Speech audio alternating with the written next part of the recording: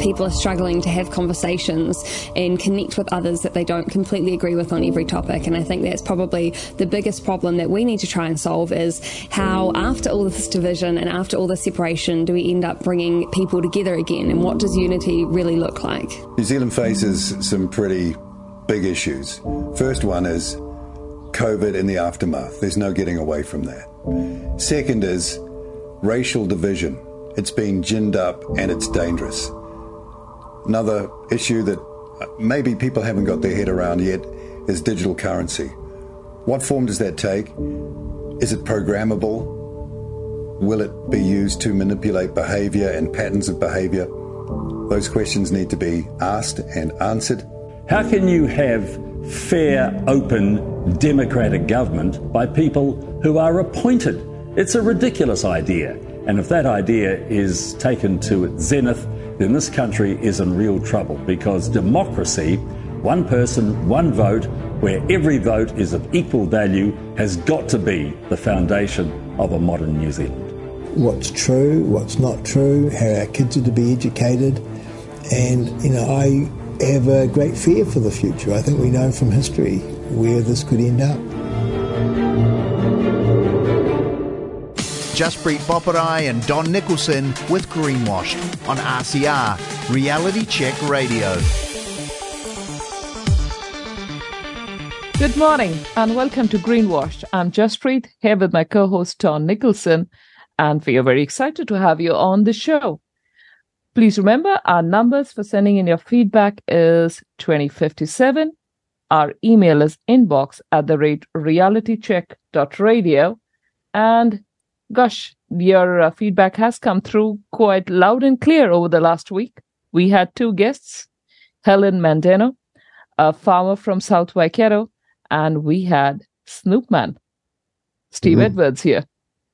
And wasn't it good to get some feedback on that one, of both of them? But this one from Mark, he wrote, your interview with Snoopman Edwards was one of the most informative I've listened to, and he needs to be in the highlight section. Well, he is. His knowledge and explanation of the current and historical events was beyond impressive. And I hope we have Steve on, Snoopman on a lot more times, because he is very, very researched and he's clear in his arguments. I couldn't concur more with you, Mark. He was a fantastic interviewee. And a great sense of history there. There is bits and pieces, I heard that day, which you occasionally read those same plots in novels and historical fiction and whatnot, but yeah, hindsight is a great thing. Yeah, it is. And today, one of today's guests is going to be speaking in a more general vein, but on similar sort of stuff. So look, we won't highlight that just yet, but we'll get on to the next one from Sean, who wrote, love the RCR, and I'm a foundation member, been listening from day one. He was thinking about how the large supermarkets have a strong hold over farmers, and he goes on, and it's a long message, but I'll say this. I'm aware that the amount of food we produce can feed a lot more than 40 million people. You'd be overfeeding the 40 million. Let's say it can be 60 or 80 million people with the right amount of calorific intake, but we do import about 30% of our food as well. So just remember, we're an export-oriented country. Just saying we're going to control the supermarket sort of pricing in New Zealand isn't going to cut it, really. We've got a lot more to think about than just local supply. But good feedback. Good feedback. What else did we have? I just read Don and Steve. The money created by the Reserve Bank and commercial banks is fictional, i.e. not lawful. A global mortgage default will remove the termites from society and return stolen property. I think he's referring to the fact that currency is now just printed, no longer gold-backed, not backed by precious metals. Isn't it amazing, Don? That's another way of thinking about it. Banks can print money. If you and I do, it's unlawful. Yeah. It's intriguing too. When say I borrowed money 30 years ago and you thought the end of the world was nigh because you were struggling. Now that same amount of money looks like peanuts. And so they've inflated it away. And I don't know how to explain it clearly, but inflation is your friend in that scenario if you've been increasing your asset base in that whole time. If you've been static, you're losing a large amount of ground. And so devaluation of anything is a real problem. And I encourage our listeners to go back to a Paul Brennan interview with Farzan Irani last week, where he talked about the interest rate pressures coming from the weakening New Zealand dollar, and the government's position in all of that is weakened in the bond market. And so he was basically saying, look forward to interest rates staying higher for longer. Now we talked about despondency last week. Yeah, that makes me even more despondent because we've been there before and it's not a pleasant place. Yeah, we were even told a couple of years ago that, there'll be a blip up on interest rates. I used to be in a director's role where our Treasury advice was it'll be a blip for 2022, but it'll ease straight back down.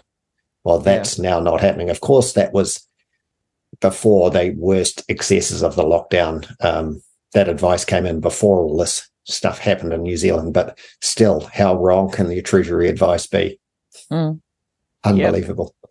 So, look, that there's a lot of people talk about the currency, and they talk about, and I don't understand it, fiat currency, and there's a lot of knowledge about it. But we've got what we've got, and I don't see any big willingness to change it. So, no, we're going to have to suck it up a lot longer. Yep, Marian Sutherland has commented, Helen Montana was a brilliant guest on RCR. Thanks, guys. Similar sentiments echoed by another message we got on the mobile service. Excellent show. Your guest, Helen, has timely, albeit somewhat frightening perspective. The farmers will unite. Will they? Yeah. Yes, hoping they will. But I think we need to go through a bit more economic pain before many more see the writing on the wall for what it is. But I agree, Helen was a great guest. She did not mince her words, and she's called a spade a spade. She did, and it was good to have the feedback because she was very nervous, and it was good to get her point across and for people to accept that she had a way of putting it across that hit the mark. As another one came in about with regard to greenhouse gas emissions, this was from Stuart. I believe our emissions per capita is calculated on a population, e.g. 5 million. For agriculture and maybe others, it should it not be based on the number of people we feed globally? And he goes on, we've made the rules to the way they are. They're not to be changed. They were set a long time ago. I know what you're saying, Stuart, but in the end, it would be like saying that an oil baron should pay or base it on how wide and far his oil goes, and clearly they don't. I get your point, but it's a convoluted system. And it also, Don, if we start talking about that, then we are doing what we don't want to. We don't want to argue within the allowed narrative. And we're dignifying a nonsense concept. That's the problem. Every time we talk about it. Matter. Yep. And so then there's another one from our old friend Mike Meadows in Foxton. Listen to Jamie McFadden and John Scarry, two wonderful guests with so much knowledge. He said it's hard to follow an act like Ian Plimer. How do you get such people? Well, we do put a bit of thought into getting people that are interesting, of course. And he said, thank you so much for making me think harder and considering even more aspects of what this wonderful den of vipers is trying to pass off as good for us and so sustainable. And then he goes on to say, bring on Winston and his amazing candidates and make a difference for the better. Well, there'll be some people that won't agree with you there, Mike, but there's no doubt Winston is back. Yeah. We shall see where the fortunes fall in October. Mike also goes on to say, Jaspreet and Don, I'm so glad we have the replays on the weekend played live. Best way to catch up.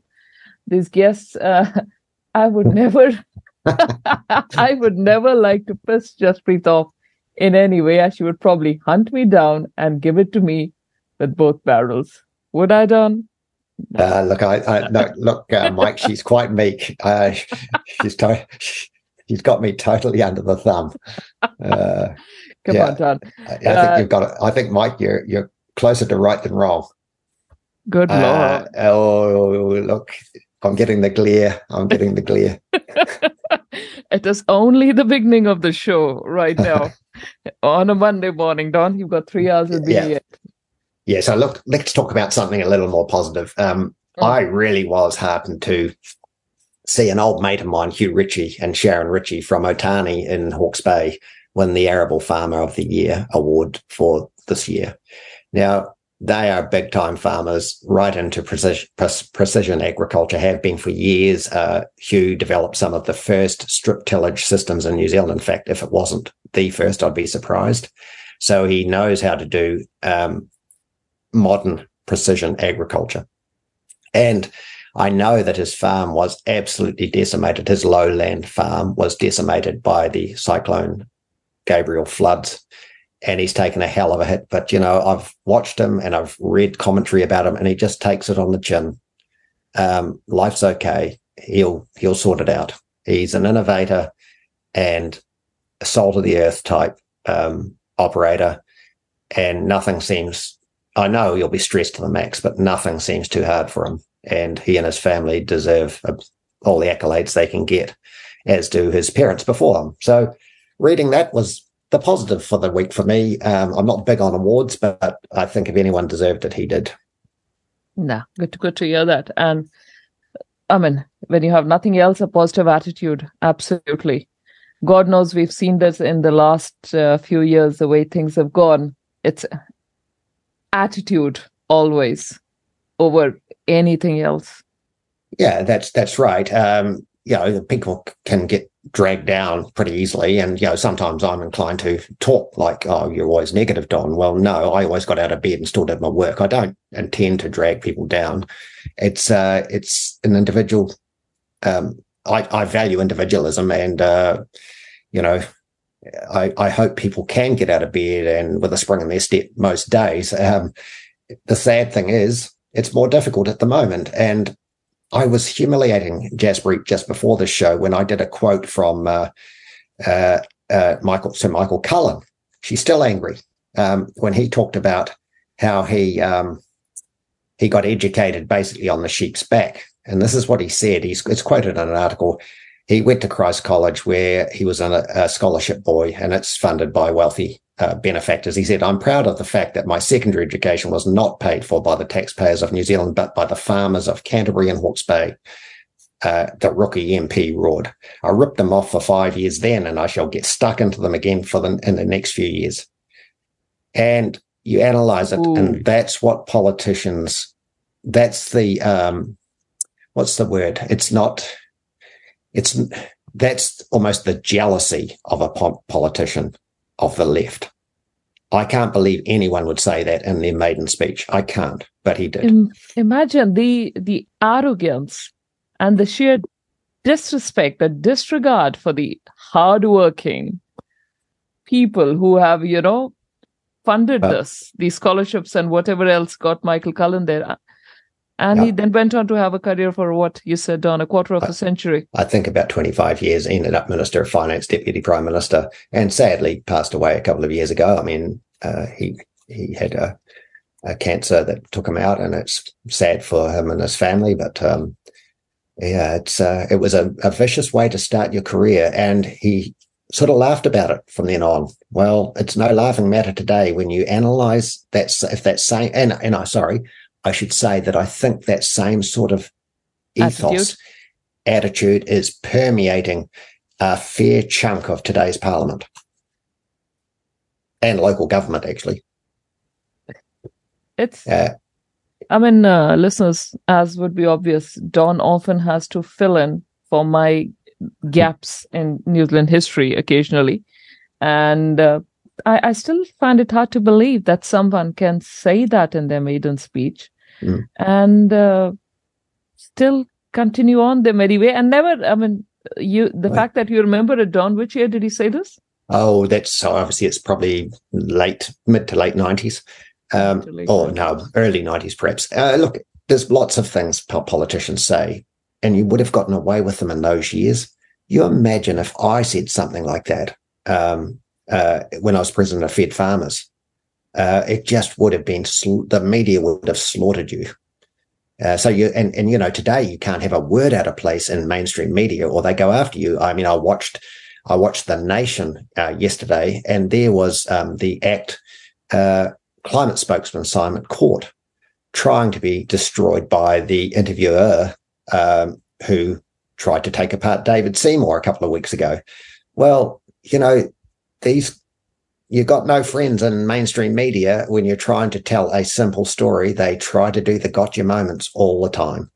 It never used to be like that. It just didn't. You could say a bit of edgy stuff and get away with it. Now you can't. These are the same people who got, what, $300,000, wasn't it? Unbelievable. To put climate stories in, so the government, I call this the government buying the media. It was horrible, wasn't it? And that's only, to me, that's just the start of it. If we found that much, there's likely to be more. Yep. Totally. And this is what we've come to as a country. The media used to be the fourth estate. Yeah. There's little wonder that, there is all this alternative media, RCR, and you have Rebel News in Australia. We had some of the people from Rebel News, Avi Emini and others, join RCR last week. This is what's propped us up. And the way media is going even now, it is, I really struggle to see any light there at the end of that tunnel. Agreed. It's very difficult. I speak to enough people who don't watch television, New Zealand news at all, don't listen to the radio, are basically doing limited social media listening. So slowly they're being shut off from everything. They're so turned off by it. They've had enough. And I hope it doesn't happen to social media in sort of podcasts that we do. But think about this. The other day, I watched on Fox News the Republican nominee debate minus Donald Trump. They said they got about 20 million viewers at the time. But on X, formerly Twitter, the Trump-Tucker Carlson interview is reported to have had over 200 million views. Now, which was the more sport? I quite like watching the videos, the Fox News one, because it was clearly Vivek Ramaswamy was the unique player there. And I really like the guy. He's very intelligent and articulate. And all those mainstream politicians just couldn't cope with him because he was the most energetic and direct speaker that was there. So, maybe there's room for all, but having all sides of the story talked about is key. And that's what RCR prides itself on. Absolutely. So today we've got a couple of guests lined up. A couple of people who very kindly agreed to share some of their insights with us. Now, listeners, if you remember, hark back to April, Dawn and I had interviewed our first guest from the US, Tom DeWeese. Tom DeWeese is the president of the American Policy Center, the author of the book called The Activist Handbook to Agenda 21. And he is someone who, and I'll actually go back to what media MSM in the US describe him as. Tom DeWeese built a career of issuing scary warnings about Agenda 21, a completely voluntary United Nations set of principles for sustainable resource management.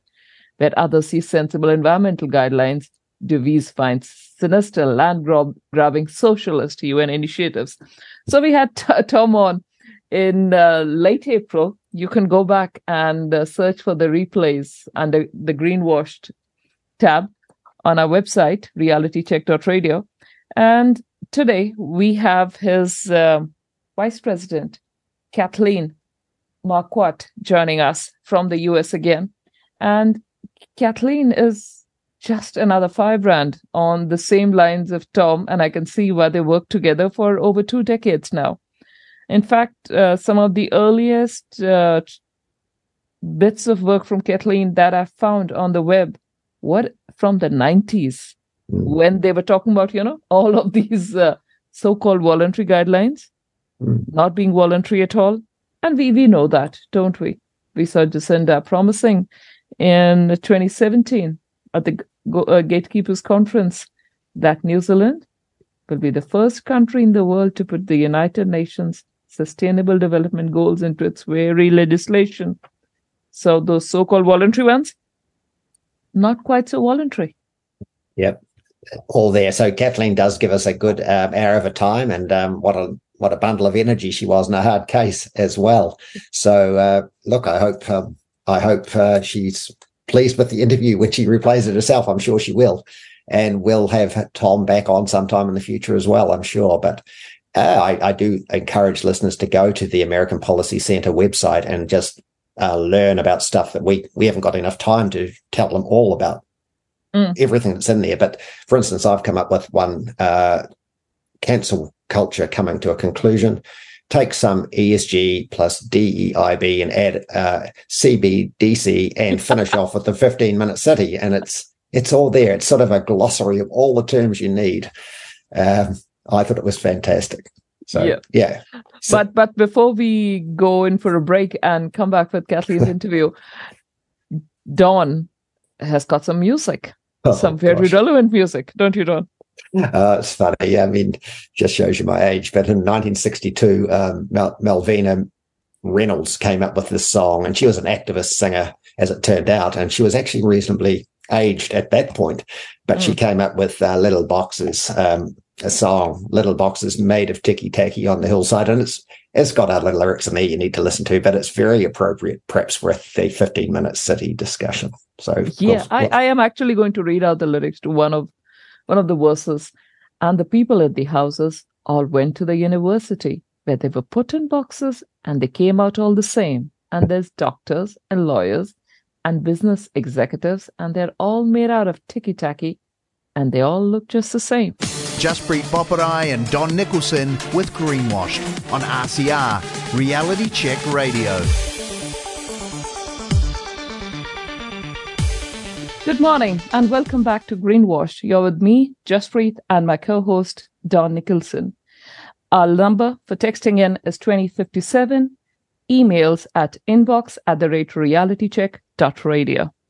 Now, keen listeners might remember a few months ago, we had a guest Zoom in from the US, Tom DeWeese, the president of the American Policy Center. And today we are honored to have with us the vice president of the American Policy Center, Kathleen Marquardt. And I am really thrilled, looking forward to this interview, not the least because I have nothing but the utmost admiration for someone who's been fighting for personal, private property rights for nearly all her life. It's your first video is nearly 3 decades ago on the internet, Kathleen. So welcome. Thank you very much. I'm really happy to be here, and it's great to speak to people on the other side of the world. Isn't it? And isn't it amazing that we seem to be having, regardless of how geographically apart we are, the very same problems? Gee, I wonder why. And you were going to come to New Zealand about 30 years ago and live. You're living the same stuff as we're living right now. So, we've got a lot to talk about. We've got a very wide remit today. So, what's driving your passion, Kathleen? I mean, clearly you're a freedom fighter and an activist, and it can take your whole life, as we know. It eats into you, and you can't move on from it. So, what is it that's actually driving you to be so tenacious? Well, it started out. I was just my daughter came home from school and said, and was in tears, and she didn't want to go back to school. And finally, I got it out of her.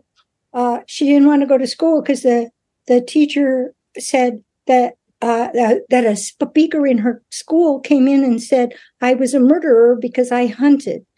And I got into the animal rights fight back then. And then I started working with people all over the country that were fighting the forest industry. They were cutting down trees. Oh, that's horrible. Spiking trees. They were fighting all the things, fighting the fishermen, fighting the cattlemen.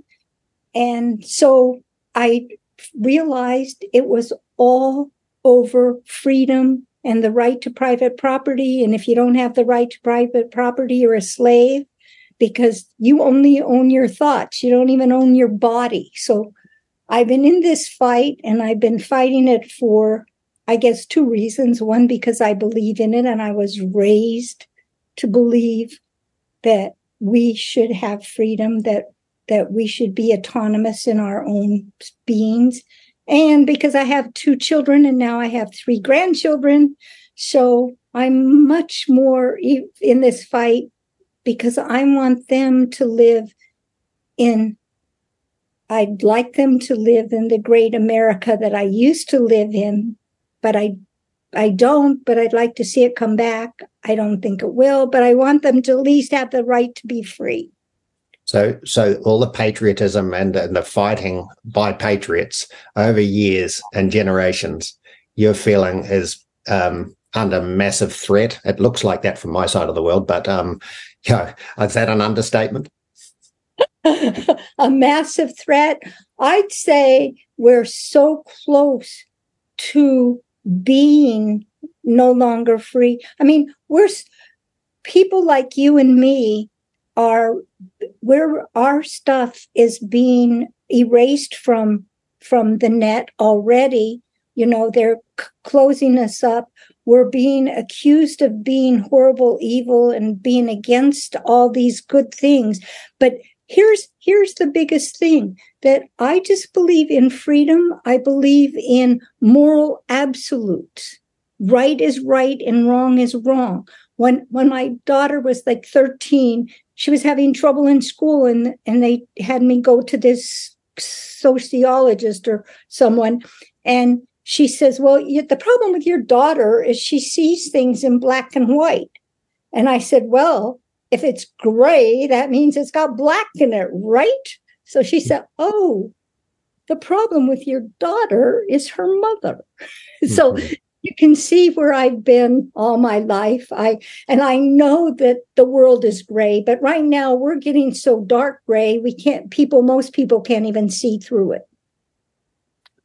Yeah, and that language that your daughters have been subjected through their schooling, and now your grandchildren likely, you sort of wonder how it got to be that way, that language matters, and that the common sense that we thought was common now has a new tinge and a new meaning for these people that are influencing our children. So, Jaspreet and I are aware of, in the UK, and it's spread to New Zealand and no doubt in the States, there's concepts called nudge units and behavioral insights and the like. So this is where I think maybe you have an opinion. Perhaps I'll put it that way. You have an opinion on that? Nudging? Yeah, that whole concept is unbelievable. It's bad enough that they try to tell us that we have to, in the old days, that was 30 years ago or so, you can believe what you believed, I can believe what I want to believe, and they can believe what we want to believe. And you could say so, and you just say, well, we'll agree to disagree. But nowadays, if you aren't following the script, if you aren't following the ESG, the environmental, social, global stuff, and believing that global warming, it's now climate change since it didn't warm, but global warming is destroying the earth. So if you're out there and you start talking about it, they're going to nudge you to start saying the right thing or shut up. I'm one of those people that instead of just shutting up, I get madder and say. Fantastic. And so I noted in one of the articles I read, they talk about sitting with the devil, and it's a line that I probably think we should keep in our minds, because that's what it appears like to me. And I never thought like this. I never realized I'd have to think like I am now 20 years ago, even though I sort of, when I was the president of Fed Farmers in New Zealand, we had this concept called, the prime reason for us being was to maintain authority over property for our members. And we just haven't done it. We just haven't done it. And in fact, it was dismissed from the lexicon of Fed farmers at the time when I left. So it's a pretty sad day, isn't it, when we are sitting with the devil, the people that don't want to acknowledge property rights. So how did it get so bad, Kathleen? It got so bad for one reason is because everybody was working hard and just trying to live their life, and I'll do what I do and you do what you want to do and all will be well. But we didn't see all this stuff what is happening. And I used to feel a lot more guilty about not seeing it. But the more I study history and find out the truth about World War I, World War II, all the different things and what really happened then and what we read about are so different, and what they have in the schools now. I mean, they're erasing all our history, but what was really happening is they have erased our history for years, and not just ours, yours too. And our children are not learning it. So our children are being brainwashed and we don't realize it. And our children are being told all these lies and we shouldn't eat meat and they have a gazillion reasons, meat is murder, which is total hogwash, but they're being fed so many lies, and we haven't kept up because the parents, you're no longer allowed. They used to have the PTAs, Parent Teacher Association, but I'm sorry, but parents aren't allowed in those meetings anymore because the parents might know something that they're not supposed to know. So it's been in our education system, in our government a lot longer than the education system, but even in our churches, it's everywhere. They're pushing all this garbage and nobody's being awake. And now that people are finally waking up, they're either being threatened or bought out or, I have no idea all the things that are happening, but it's overwhelming. It is. And some of your earliest videos, you speak about your background as a hunter, and you've spoken about how much of this began under the guise of environmentalism being the new religion. And out here, a recent example is, we have a Gulf, the Hauraki Gulf around Auckland, the North Island of New Zealand. And over time, over the last, I'd say a decade nearly, there have been noises being made.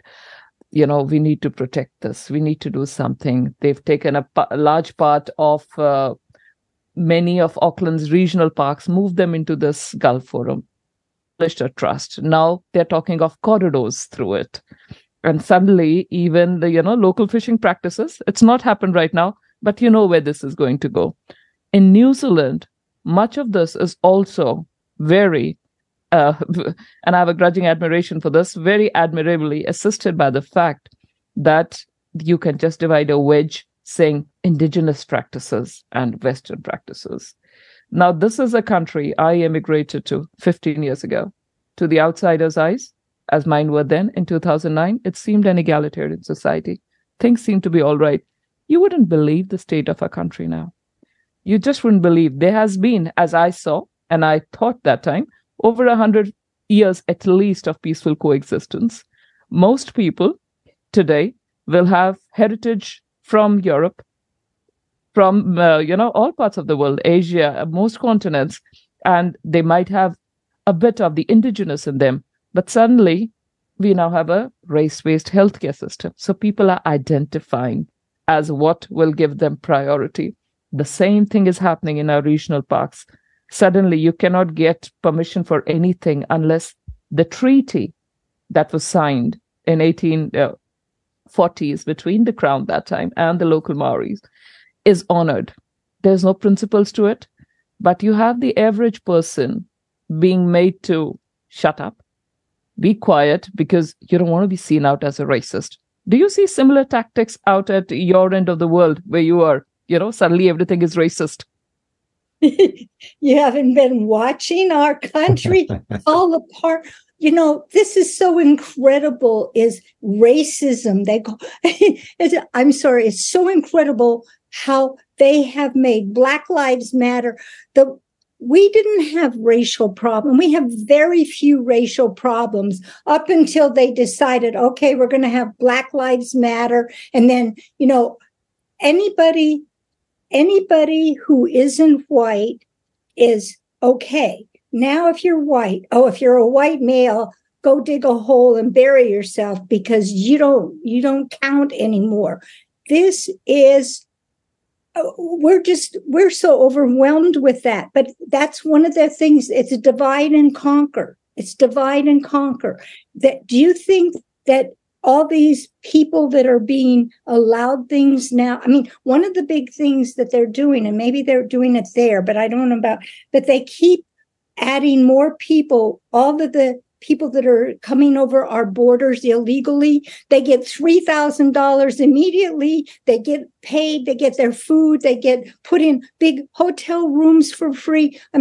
It is incredible, but what they're, and that's a combination of, like I say, everything is layered. Part of that is so it can bankrupt America. Well, we're already bankrupt, but they're still printing money just for the fun of it.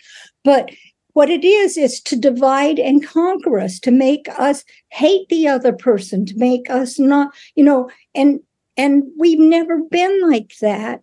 Well, maybe we were in the early days. And even then, America wasn't like that. Most of the people that signed the Constitution wanted a slavery free, but I think it was 2 or 3 states didn't. So they didn't put that in there, but it came later. But the whole thing is we've worked together, lived together.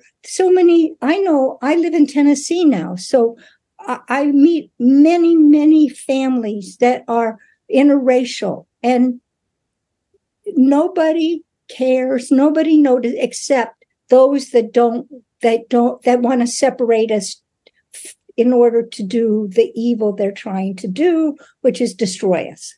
So Jaspreet and I both have family in California near San Francisco, and it seems that they don't quite know how to cope with what's going on. They see it, but they don't know if they've got any influence or ability to stop it. My brother often talks about how these illegals crossing the border, the attempt to get them voting is part of the game.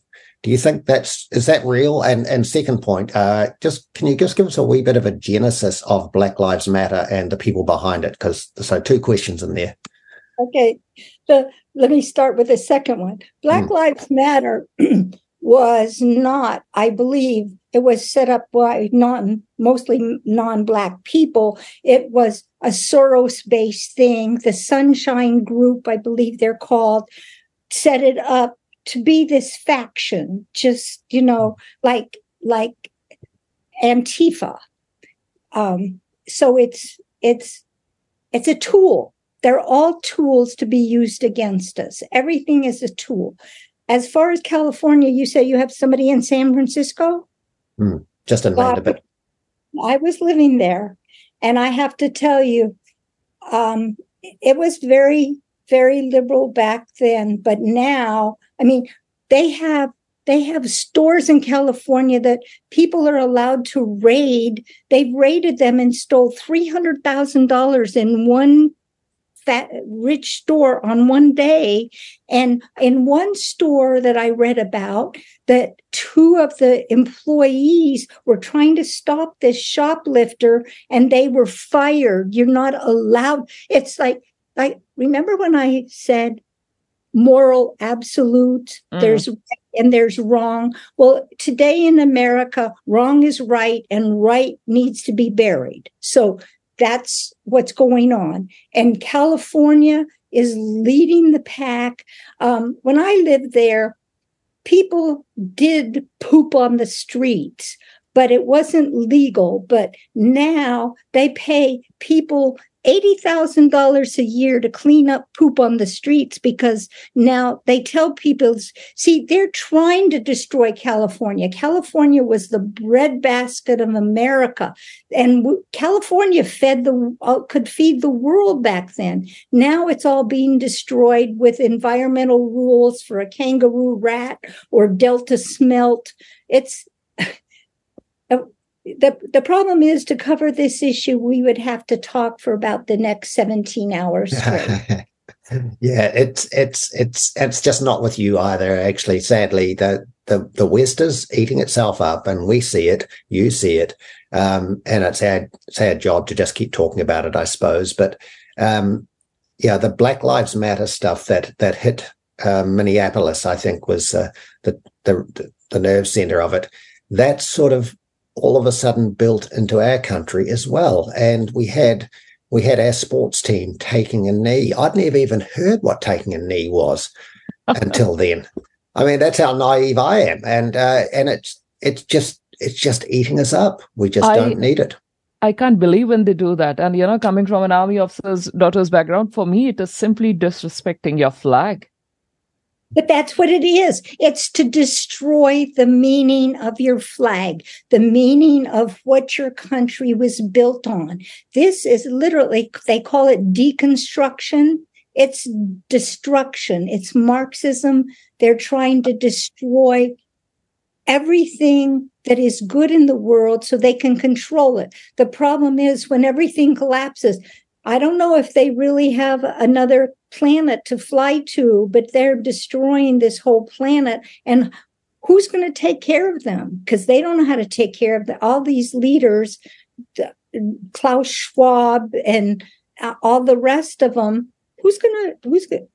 I don't see anybody going to take care. The useful idiots that they're going to use until they get robots that can do it.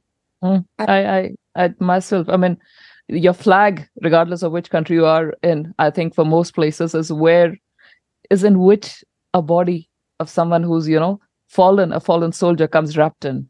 How the hell do you take a knee at that? I have never understood. I'm someone who's taken on New Zealand citizenship, so India doesn't allow dual citizenship. But if I see an Indian flag or any flag of any country, you stand up. You don't do this. And that's just the way I've been raised. But going back to now the environmentalism, we in New Zealand are seeing an absolute dizzying rise of renewable energy. Don has worked in the power sector, so he's far more of an expert than I am. But right now, what they're doing is bankrupting us here. And we are already a bankrupt country, just like most of the West, for absolutely nothing tangible to show for it. California, again, seems to be in the forefront of this, doesn't it? But they're sort of the poster boys for what they're trying to do since they have so much, they've had so much going on there. And Hollywood is a big part of it, because Hollywood makes movies, and, they make movies that are programming the people to believe certain things. They're paid to make movies to support Black Lives Matter or Antifa or environmentalism. The environmentalists that they don't care. I mean, they basically said, we don't care what the facts are as long as we get what we want. Unreal. Well, look, it's sad, isn't it? New Zealand's saying to its people that, to get to net zero by 2050, it'll cost $42 billion. But we have a Cambridge, and sorry, Jaspreet, I called Michael Kelly from Oxford the other day. He's from Cambridge. Yeah, right. He's saying $550 billion. Australia yesterday talked about their net 2050 targets, and they've got more coal generation than New Zealand, because we're 85% renewable already, but they're talking 9 trillion. And then on a show recently, I saw John Kerry debating with a senator saying that we need to carbon capture and store. And the senator put it on John Kerry that to do what he wanted at the volume he wanted and at the current price of the CO2, which is a nonsense in itself, would cost $1.6 quadrillion. That's right. Now you've already got, I think, public debt of 30 trillion. These numbers, they just roll off people's tongues. I mean, Kerry thinks it's okay. As the Secretary of State, he thinks it's or some name like that, some title. He thinks it's okay, and he said, "Oh, the senator's being disingenuous," or words to the effect. Well, sorry, these numbers just roll off the tongue of these people as if nothing matters, and we do just keep printing money. When does that sort of have to stop? Because that's going to be the end game here. Would you suggest the corporate elites are going to swallow everything they can while it's being devalued? Yeah, they are. I mean, I think it's going to end when they decide it's going to end, because look, America, the U.S. is printing money we have nothing to back it up, and we've had nothing to back our money since Nixon, which was a long time ago. So it's going to crash, but they're going to decide when, because it should have crashed, I don't know, several years ago at least, with how much money we really have left. But it's this net zero. Do you know how much carbon is in our atmosphere? What the percentage is? 0.04%. We need carbon for the photosynthesis in order for plants to grow. What are we going to eat for just to live? We need it, but they want to take it out of the atmosphere. And this is a twofold thing. It's to bankrupt us. It's maybe threefold. It's to take away private property, because this carbon pipeline. Did you talk about it with Tom? Should I? No, we didn't. Please expand on it. Okay. This carbon pipeline runs through, I forget how many states, 5 or 6 or 7. And they dig down, I think, 5 feet. They take away all the topsoil, and then they're going to put this pipeline in to take it to a state, and they're going to pump it, and they're going to put it in caves and things that are underground. But it's all a farce, because all of their papers that they have on it, it really isn't going to work. But it's going to work to do what they want to do, is to take private property and destroy the ground that you can plant crops in or raise cattle on. And I mean, they've had people, they had surveyors that walked into this man's house because he said he didn't want them on his property. And this guy walks right into their house and the guy says, well, we're going to take your property. And this is one of the biggest boondoggle, stupid things that cannot ever be done. And I'm sure they know it can't be done. And they've already spent billions and billions on it, and it's going nowhere. But it's doing two things. It's, like I say, destroying the land, destroying people's property rights, and bankrupting us. So what else do they want? Well, it certainly doesn't pass the decency test and the common sense test. It's interesting, about 2008 probably, I was asked my knowledge of carbon capture and storage, and I said, yeah, well, I do it every day. I'm producing animals, and it's in the meat and milk, and it's sequestered in my trees and all sorts of stuff. And I said, CO2, great to have, more of it, please. And this lady never bothered to interview me again. And she still runs a website on climate alarmism. So you just realize the stupidity of their agenda. But, in New Zealand, we're being tied up in knots the farmers are, over methane and nitrous oxide emissions. I don't think it's quite happened to you yet, although John Kerry again is talking about we've got to get rid of the beef. We've got to get rid of those lemon beef cows. But we've got scientists like William Happer and William Van Weingarten and Coe and Coonan and Lindzen and many others talking about the irrelevancy of some of this stuff. And of course, you quote Happer in one of your papers with regard to the discussion of the global methane hub. But HAPA in 2019 wrote proposals to place harsh restrictions on methane emissions because of warming fears are not justified by the facts. And they highlight there that the net forcing increase of CH4 and CO2 increases is about 0.05 watts per square metre per year. All other things being equal, this would cause a temperature increase of about 0.012 centigrade a year. So we've got all this knowledge, and the argument is, that 2019 paper wasn't peer-reviewed. Well, they've done papers in 22 that are peer-reviewed.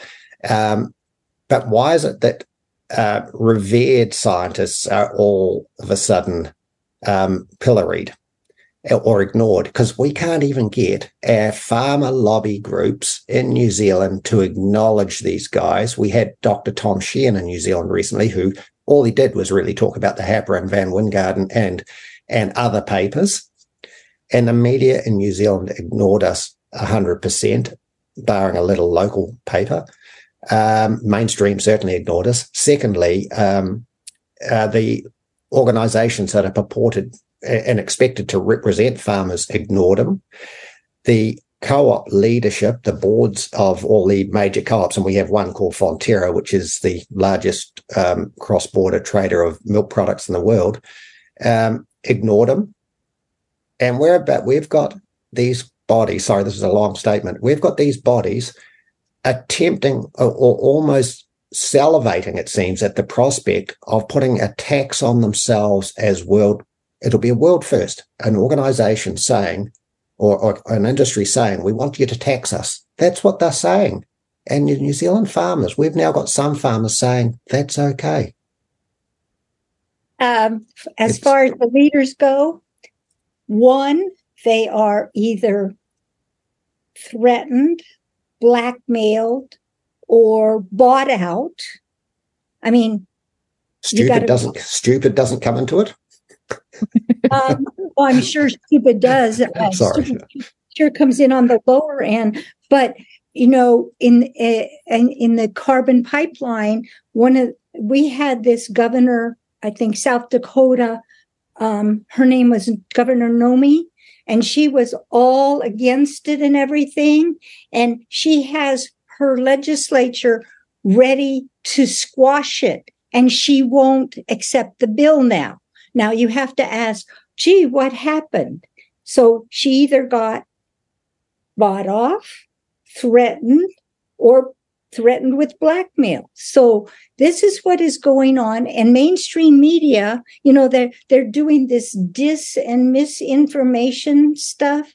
If you put out misinformation, they're going to erase it. And so we're being erased every day. You put out something that is the truth, that has the truth behind it, and you can have all the papers in the world you want, but it isn't going to show up. Several years ago, you could go on the internet and find every article there was everywhere on both sides. Now you get, I have dug used to be, you'd never get to the end. If you were looking for a subject, I'd go through 80, 90 scrolls and never get to the end because everything was there. Now you might go through 30, 40 things on one subject, and it's all has its slant. It is not my slant, and that's it.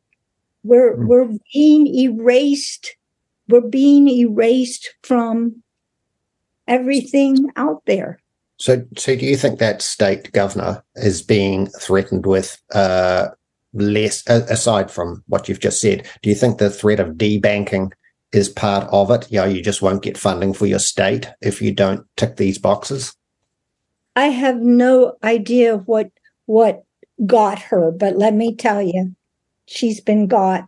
She's no longer on our side. Yeah. It is hard to believe. Kirsty Noem, I remember following her from here. Last year, she was elected with I believe, the highest ever margin in South Dakota. She's a rancher herself.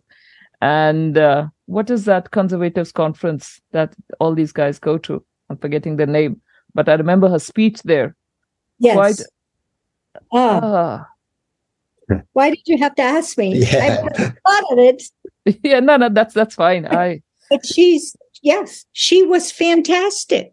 And now It's Nothing. so it's scary. It's scary. But so what does nirvana look like for these globalists? What do you think nirvana looks like? I think you have explained it, but let's just sort of try and nail it right down to where it ends.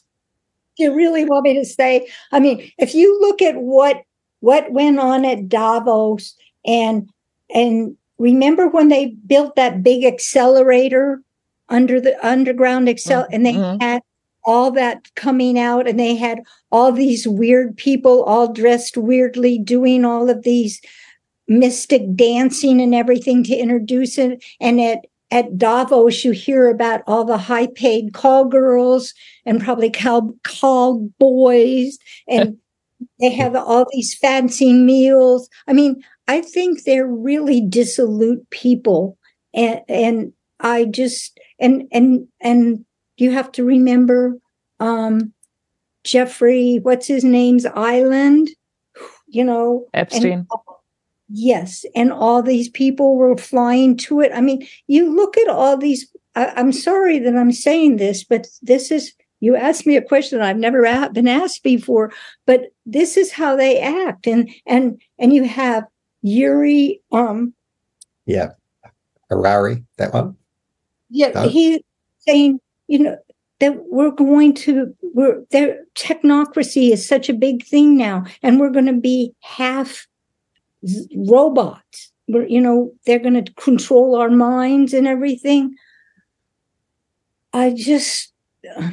I'm glad I'm older. Yeah, well, like I've used this term on the show several times called neo-feudalism, but last week we had a guest who talked of techno-feudalism. And yes. I think he's more accurate than me. So that's a phrase that we probably need to unbundle a bit better. But, so moving on for a little bit more onto the city planning and the controls around 15-minute cities. And you've written about this stuff. I mean, I've just shared with Jaspreet a song from 1962 from a lady called... let me get this, Malvina Reynolds, and it was called Little Boxes on the Hillside, Little Boxes Made of Ticky-Tacky. And it goes on to talk to there's 3 or 4 verses. The second one, and all the people in the houses all went to university where they were all put in boxes and they came out all the same, the doctors and lawyers. And it goes on like that. Now, this was 1962. And this lady, or the person who wrote the lyrics, seemed to be on the money.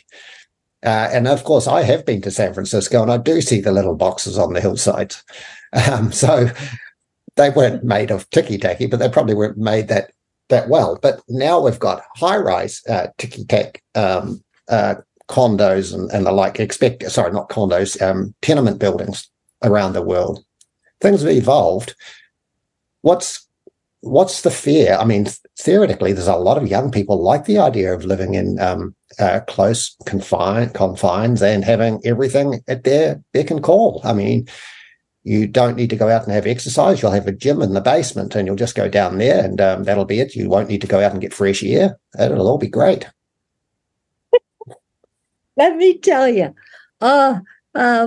Yes, I think her poem was so fantastic because I have a very good friend that has a Patriots organization out in California. Well, now he's in Arizona. Had 2 children that he raised absolutely perfectly. They built his website, everything. One now works for, I forget whether it's Facebook or Alphabet or whatever. Send your kids to college, and I guarantee you'll, unless you've really, really, really done your job, they're going to end up being the people that are wanting to live in 15-minute cities. And what people don't understand about why they want you in the city, besides the city has all the things like the lights, your refrigerator, your stove, the smart meter, everything to control you and to watch everything you do. And the main purpose, in my humble opinion, of putting people into these cities is so they can totally control you, not just you can't go beyond where you can walk or ride a bike 15 minutes, but where you can't go visit your relatives in another state or anything without permission. And and if you're like me and you don't want to use the smart cards and all that stuff, you're not going anywhere. But it's to control you so that when they decide to shut things down, all they have to do is turn off the power and the water and the Food supply, and you're gone. And what amazes me is why people in 62 or 60 something, Alexander Gutenov wrote a book, The Ideal Communist City. And if you read it, it's a smart city. It's a 15-minute city. It has everything that they've been planning since then. It was written by the communists when they took over East Germany, how they were going to build the buildings in East Germany, the stores and groceries and restaurants on the first floor, then you live on the next floors, and then you work up above, and there's a green space over here, and there's a vertical garden somewhere, and they make you feel, it is so you are surrounded by nature. I see the same nonsense around here. You've got a perfectly lovely piece of wilderness, and there will be garish colors of slides, parks. Suddenly they want to tame it, putting pathways and all sorts of safety gear there, high-vis this and that. And I'm like, what are you doing here? We have had the similar things, happening in New Zealand, but the point is they use different terminology, don't they? What's a smart city? What's a 15-minute city? What's a clean, safe street? What's a quiet street? What's a London's ULEZ, the ultra-low emission zone? And people, I think times are hard. The cost of living is gone through the roof. COVID has not been kind over the last 3 years. You've had, the social fabric of the world torn apart. And people can just barely afford to put food on the table and a roof over their families' heads. Who has time to go down these paths? It gets, and it's hard to get, it's easy to get, I should say, overwhelmed, because some days you don't know which enemy you are fighting. And this is one thing I want to ask you, Kathleen. How have you managed to keep up this enthusiasm for well over 3 decades? We were trying to get to you a few days earlier, but as your email came, you said, I was out at a meeting with patriots in Tennessee, and I'm sorry I missed your email. How do you still keep going after all of this? I can tell you at 44, I feel pretty jaded already. What is the last sentence you said? I said at 44, I feel pretty jaded already. How have you managed to keep this enthusiasm up all this time? Because I believe in moral absolutes, as I said, that right is right and wrong is wrong. And I have children and grandchildren. But the biggest, I think, it isn't how I done it, but you can't allow them to scare you. If you allow fear into your mind, you're destroying your ability to think. And yes, so every once in a while I do that, and but I have such, I guess it's because I was raised by grandparents that said, America is the greatest country on the earth, and we believe in these certain things. And the American Constitution pretty much says it for me, the right to free speech, the right to religion, all these things.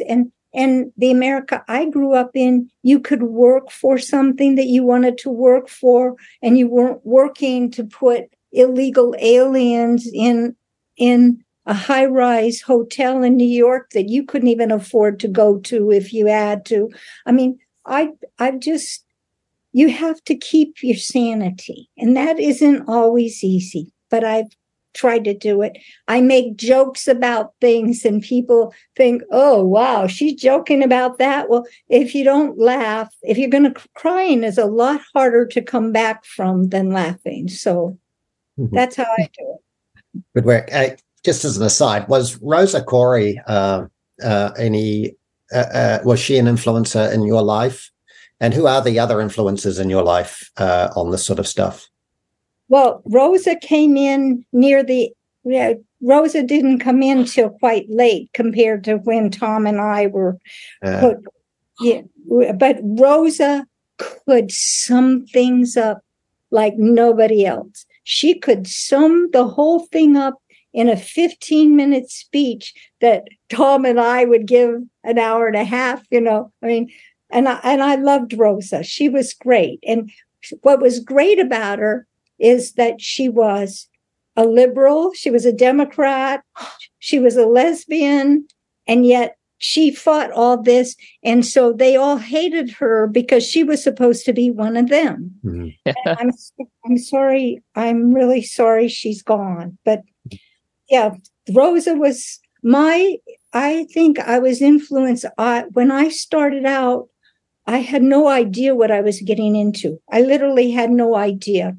And my husband, somebody asked me to give a speech, and I said to my husband, I can't give a speech. I'm this reclusive mother.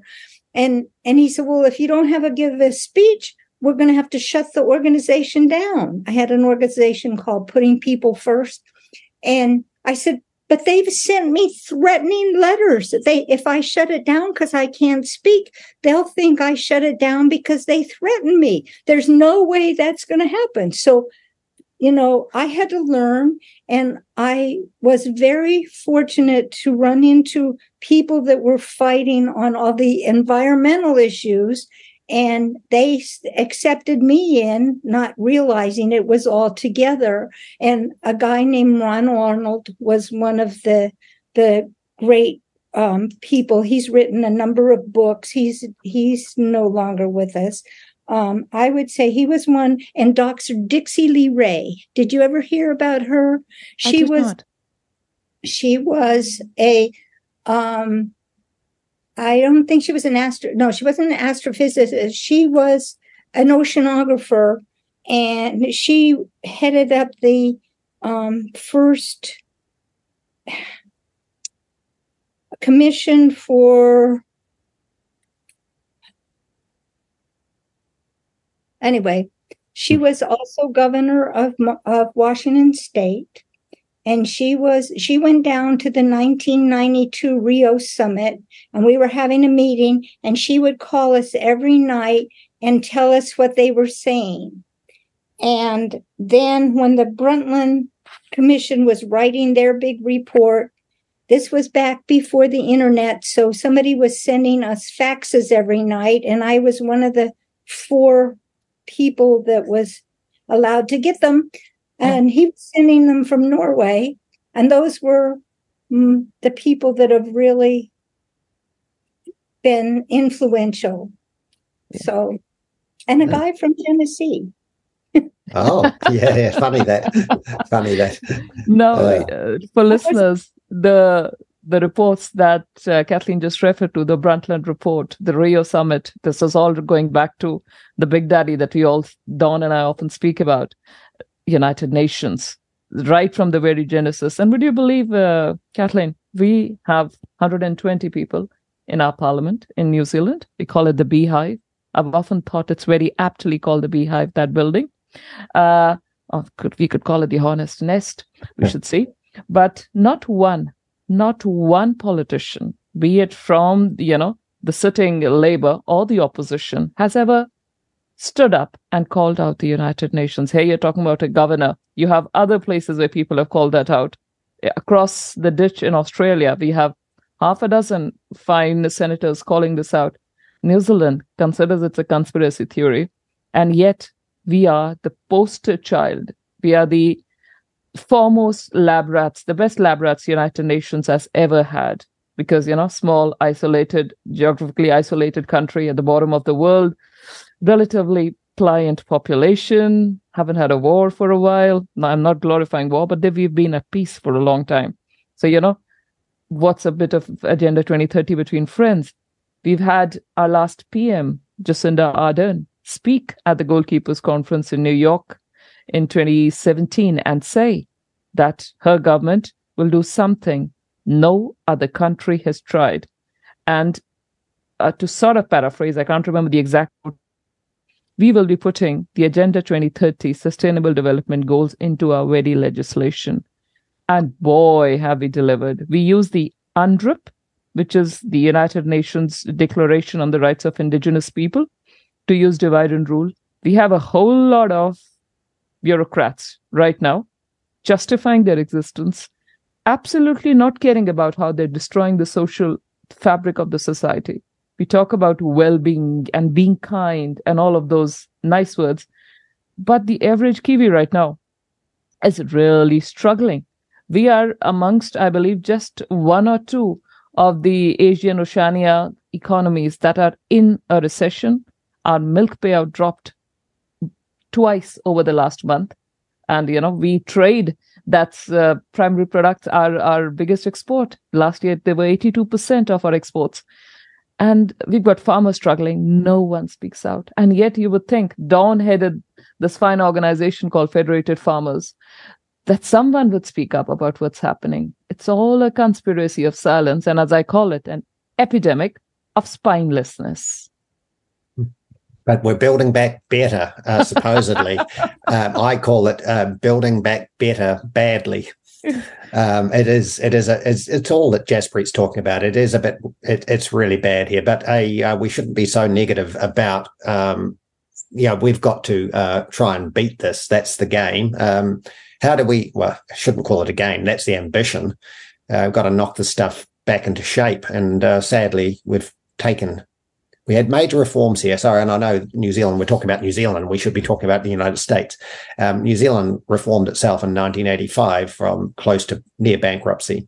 And so we had 50 years or almost, sorry, that's not right, 35 years of what the left always called these neo-market conditions. Well, it might have been a bit tough for people like me in the 80s, but actually in the end it was working okay. And the last 6 years we've just had all those reforms, and the devaluation of this country has been massive. And I observe it in the States as well. I do observe it from afar. But I don't think your farmers are as out of touch with things as perhaps we seem to be here. I don't know what percentage of the farmers are out of touch. I think because of people like Tom and me and other people that have spoken all over the country for 30 some years, there are a lot of farmers that are far more awake. And a big part of it, I would go talk to people. And like I say, I started out fighting animal rights. And I would explain to them how they were using a fight for rights for animals to attack humans. And the people would say, and I would explain it all. And they'd say, oh, I never thought of that. And a lot of people would say, oh, I feel just like you do, but I never knew how to put it into words, because we never had to put it into words. We didn't have to put into words that I eat meat and drink milk and wear leather full. We didn't have to, because everybody realized not only was it natural, everybody does it. Everybody eats and, drinks and all, but it's also, we never had where once there's sides, you could believe people can be vegetarians and they wouldn't fight with you over eating meat, but now you're evil if you do. So it's people have to be, we have to lead them. We have to nudge them, but not nudge them the way they do. We have to explain to them what is really happening. And it's hard. And one of the things I come up against is people say, oh, it's just too hard to understand. I love what you're doing. You go do it, but I can't be bothered. And, and at first you get a little irritated, but eventually you realize what we have to do is we have to take our countries back, but it has to be on the local level. In each town, in each city, and then you try to get the county, you got to, whatever, I don't know how you divide up your country, but, we have to take it back from the bottom up. We let it happen, and that's how they did it, from the bottom up, and now we have to. Yeah, it's interesting. I know Jaspreet's a counsellor, and everything she reads, because I read some of the stuff on, humiliate myself enough to read it as well. It's got the United Nations agenda stuff all through it. The main parliament in the country denies it exists, even though it's through our legislation. And the local councils have been seduced into applying it at every opportunity. So winding that back is a matter of getting people that stand for councils to understand that they have been played. But I don't see a great willingness to front that here, apart from people like Jaspreet. So let's just move on a little bit more. You're up to next year having a presidential election. We're up to having our election in the next 6 or 8 weeks. Wow. And I read of the agenda of Klaus and Antonio and their mates talking about how with AI you will not need to have sovereign country elections. It'll be a borderless world, and AI will be able to predict what the outcome would be. If that's not a massive red flag for all humanity, what will it take? What will it take to knock this back into its rightful place? And do we have to round these people up and put them into a deserted island, not a desert? Because it's quite damning if society is prepared to let that sort of rhetoric, because he has said that. I mean, I've heard it on a Sky News playback. If that's allowed to gain traction, surely people are going to wise up. Surely. If they had said that 20 years ago, yes. But think about it. It's incrementalism. They keep doing a little more and a little more. And it's just, the alligator's back there, and there's not too many people behind you anymore that can get eaten before it's your turn. This has been incrementalism, and this is why that now, I have to say, now people are waking up, but it's like, I want to say, it's too darn late. And it's too darn late in many ways, because this country is going to financially go to hell. I mean, seriously. But if they wake up, at least we can start taking our country back a little bit, by a little bit, as I said. But it's Tom and I have been screaming this for 30 years. Yes. And I have to tell you, it's frustrating, but all you can, and people are waking up. I went to this meeting on Saturday, and there's all these younger people, which was wonderful, because I give speeches all over, and many, many, many times everybody was older. It's the older people that went to school and weren't brainwashed that get it. But so it's hard to get through to the people that have been in the schools and have been taught moral relativity.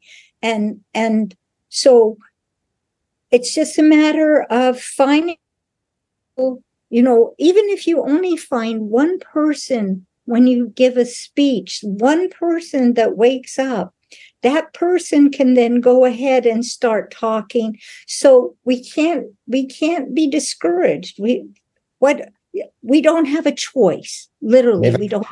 Never give up. One thing we haven't talked about in this interview, and it just dawned on me then, was when we were talking about elections and how the left and right are playing games, but in the middle, there's nothing seems to be hitting the mark.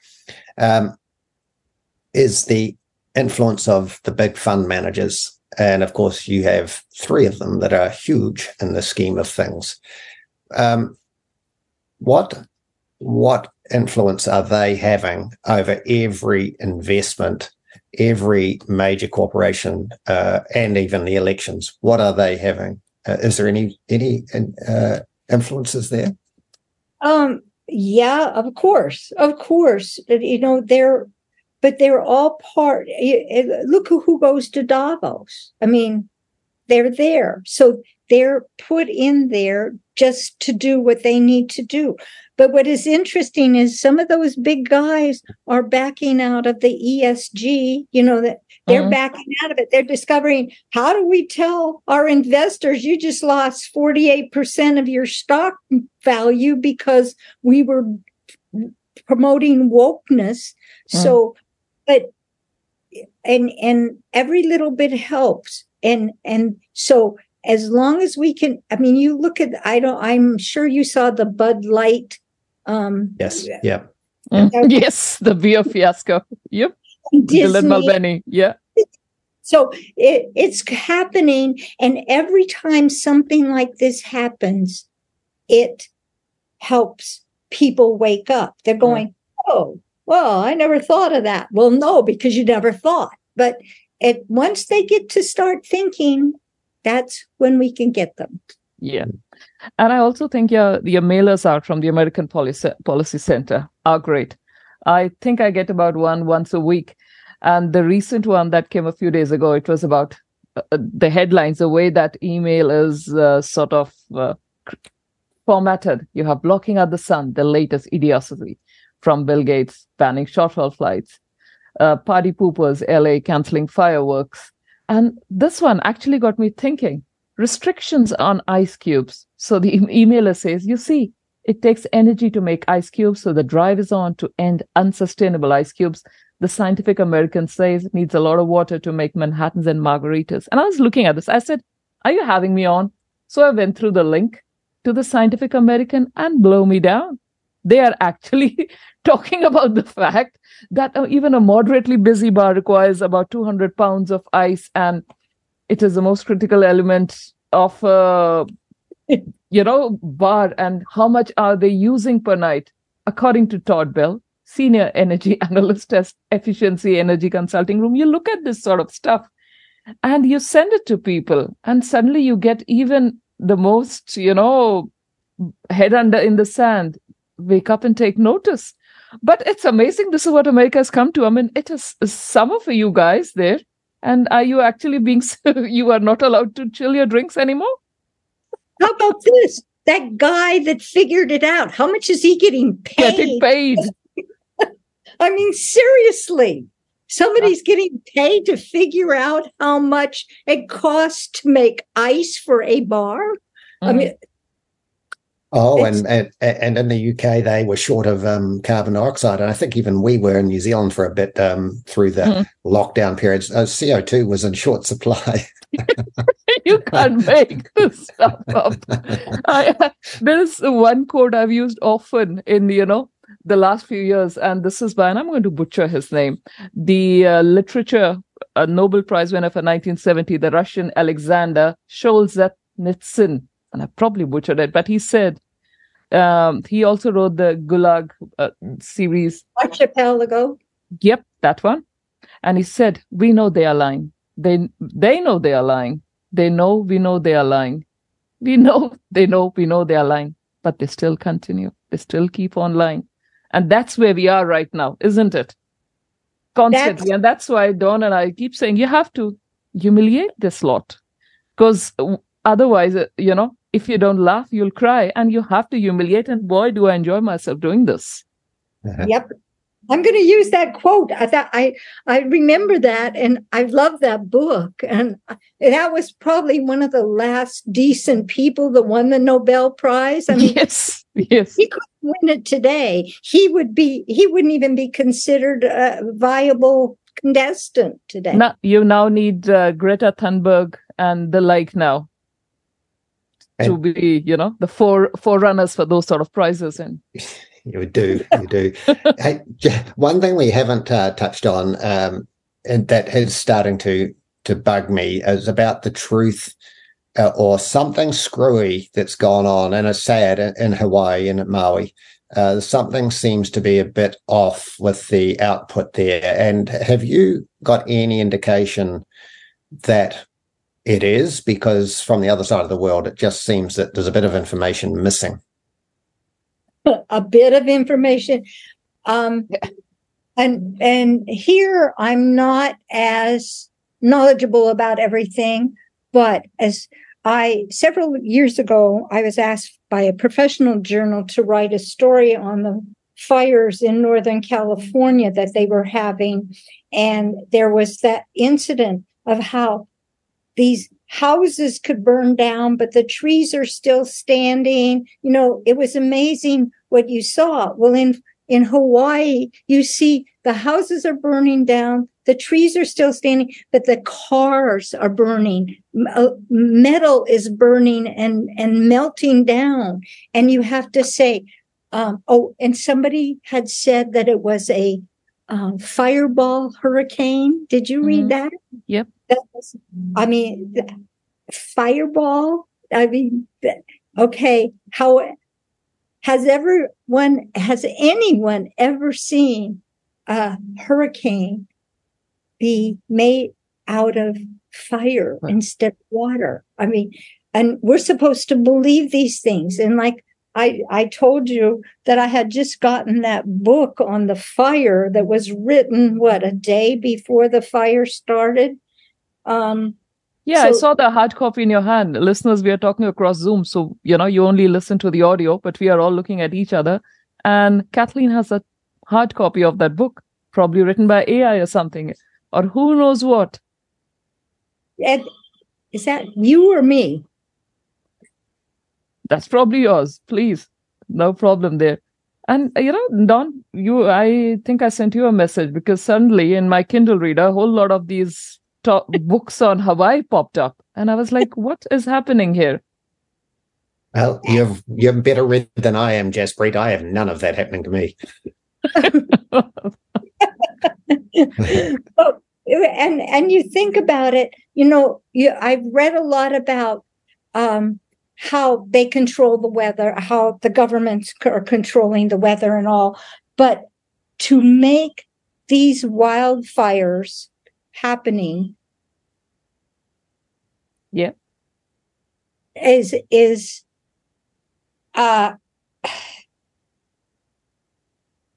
makes you believe that yes, that the government is doing this, because how else could these things happen? How else could they happen? Climate, the only way is if climate really changed, and climate changed so that instead of having wet hurricanes, you now have fire spitting hurricanes. If you turn everything upside down, like they talk about all these the polar ice is melting, and if we end up having a new Greenland up in Iceland, up in the pole, all these weird things that, I'm speechless. Sorry. Yeah. It's not like it's something new.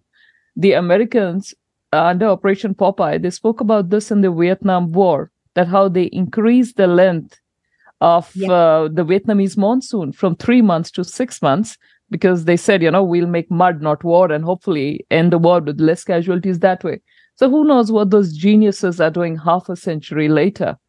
The Harvard solar engineering program called SCOPEX, the stratospheric controlled perturbation experiment, talks about similar things. But it's just like we were talking about, smart cities and ULIS and quiet streets. There's different names. And suddenly, if you don't use SCOPEX, you use another terminology. Oh, you're venturing into conspiracy, that side of things.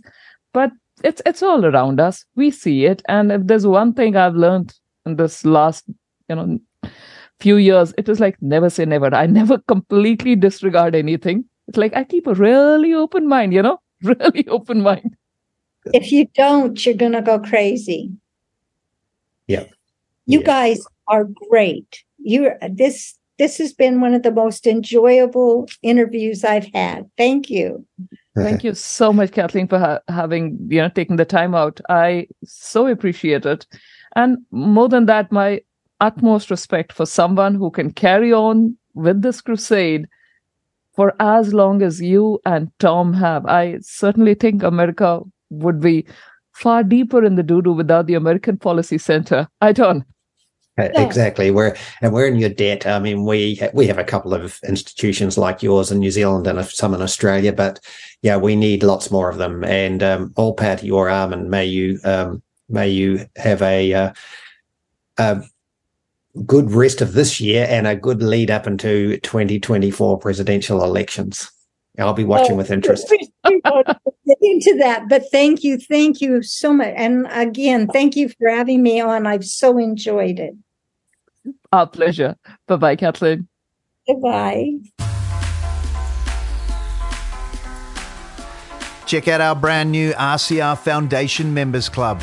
Go to www.realitycheck.radio/members and join now. Thanks for tuning in to RCR, Reality Check Radio. If you like what you're listening to, or even if you don't agree with what you're listening to, then get in touch with us now. You can text us with your message to 2057, that's 2057. Or if you'd rather email us, you can at inbox@realitycheck.radio. We would love to hear from you, so get in touch with us now.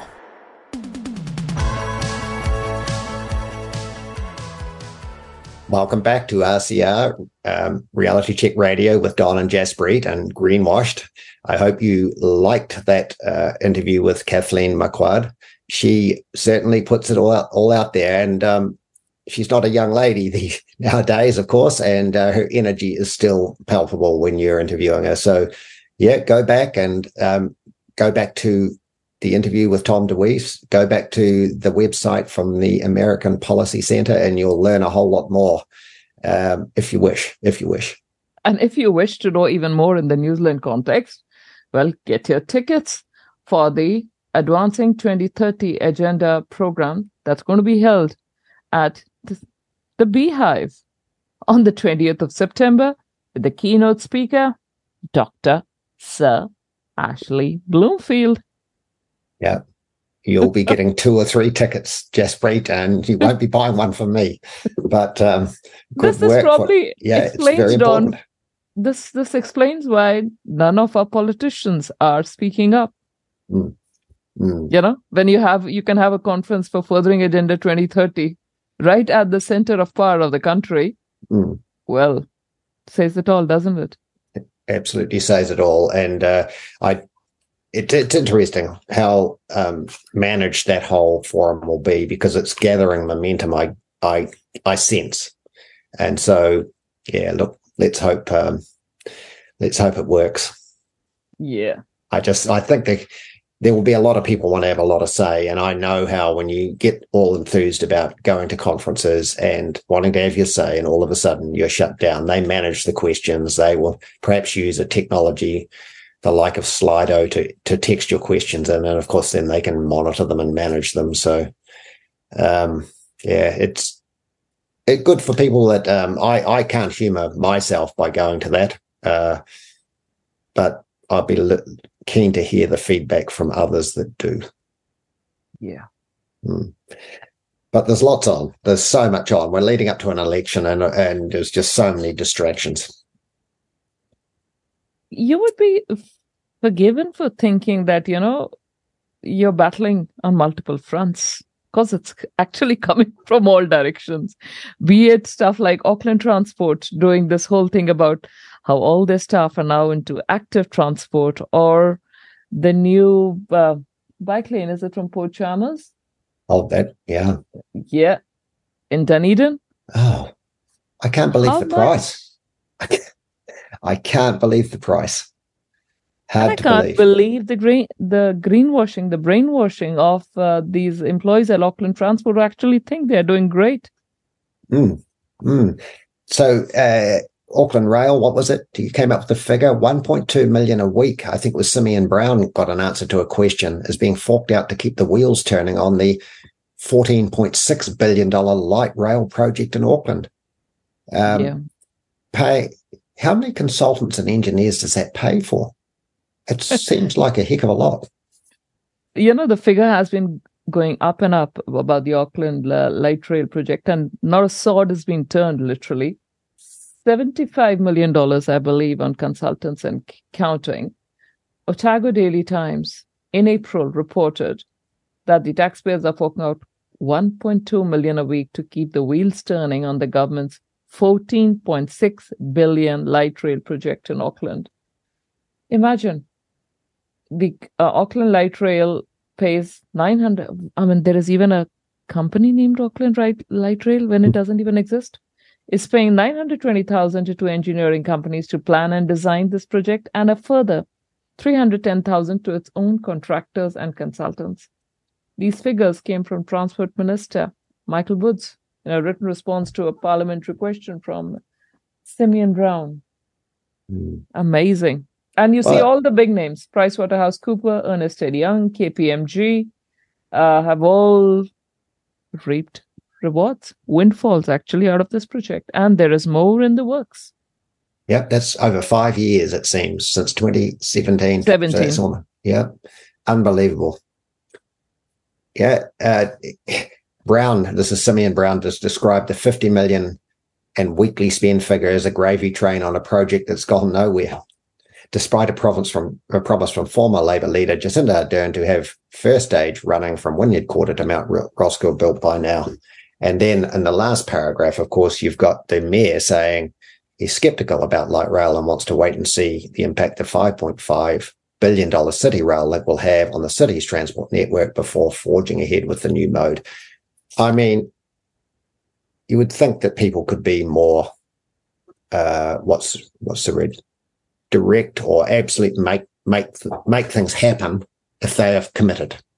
And to have this much spend going and not a rail track laid seems a bit odd. There is no productivity. It's, you look at the Dunedin to Port Chalmers cycleway, 10 kilometers, took 3 years and $50 million to build. And they said this is because the biggest challenge for the country's latest cycleway was there was simply no space to build it. A very complex project. And it was officially opened a few days back, sometime last week. And why would you do that if these things are not practical? That's where the ideology comes in. Some places are not feasible for that, but it's like, ours is not to reason why. Ours is but to do or die, regardless of the cost. And yet, this last week, in more greenwashing news, the government's policy statement on land transport 2024 has been released. It's out for, in quotes, consultation till 15th of September. And the first thing it says is that the minister's expectation guidelines in the brief synopsis they provided is investments must be efficient and effective. Building back better, there's that word again, so that investment in maintenance and renewals, it fits for the future. How is this cost effective? We have a country where people can't afford basic housing. Hospitals are falling to bits. Food is through the roof. But yes, cycleways will save us. Yeah, cycleways move goods and services really well, don't they? Really well. They move tons. You can really put a lot on a bike and move it around. You go to downtown Karachi or downtown Lahore, and you can see how bikes and donkeys take stuff around. You don't need to think that that's smart. So look, going back just before I get on this high horse, I was staggered to see that Port Chalmers cycleway at $50 million from Dunedin City out there. They're not worried about sea level rise because the deck of that bridge, that laneway all the way out there is probably at the high tide mark currently. So it's going to get its feet washed quite a lot. Clearly, they're not as worried as Invercargill City leaders are when they're talking about their climate change policy, because they're talking about having sort of building resilience and adapting now to this threat that might happen. And one councillor has said, or challenged another councillor, that water could be lapping. We've got to get ahead of this before water starts lapping Tay Street. Well, people that know Invercargill, like we do, know that Tay Street is a good, let's say, 5 or 6 meters above sea level. I think it's got quite a long time before water's going to be lapping on Tay Street. But there you go. The gaming of the politics of all this is a bit crazy. And I know I've deflected you from your story around Auckland and light rail and all that spending. But this, I think your key point is this, Jaspreet. We are a country that has to move goods and services around as efficiently as we can, and cycleways and light rail don't do it. So what's our priority? And I agree with you. We're very poor at prioritising. I mean, but I do think back. I remember the Think Big projects of the, I think the 1970s, and leading to the likes of the Klein Dam and, the Tekapo schemes. And, if they hadn't had ballsy politicians who might have been left, Muldoon and others, but left of centre, they did it. They got it done.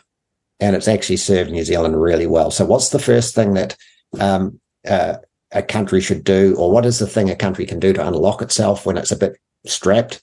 Unlock the economy by putting in proper infrastructure that does the business for commerce. That's number one. Cycleways, moving goods. Yes, John. Yeah. Good point. Especially a cycleway, as you said. If you look at those images, very, very close to sea level. But looking at the NZTA transport policy statement, it says that their revenue is projected to rise from 15.5 billion in 2021-22 to 20.8 billion in 2024-25, an increase of 34 billion. Where's this coming from? No new taxes? I can't think that will not be happening. It'll be new taxes, all right. They've already signalled them, haven't they, Jaspreet? 34% increase in investment. Yeah. So increase in revenue there. And then when I go and look at the details of this draft government policy statement on land transport, at what are the strategic programs they're talking about, page 4 of that catches my attention. The Auckland Northwest Rapid Transit. Don and I just spoke about the fact that the previous one, which is nowhere to be seen, costs you $1.2 million a week. There's another one in the works.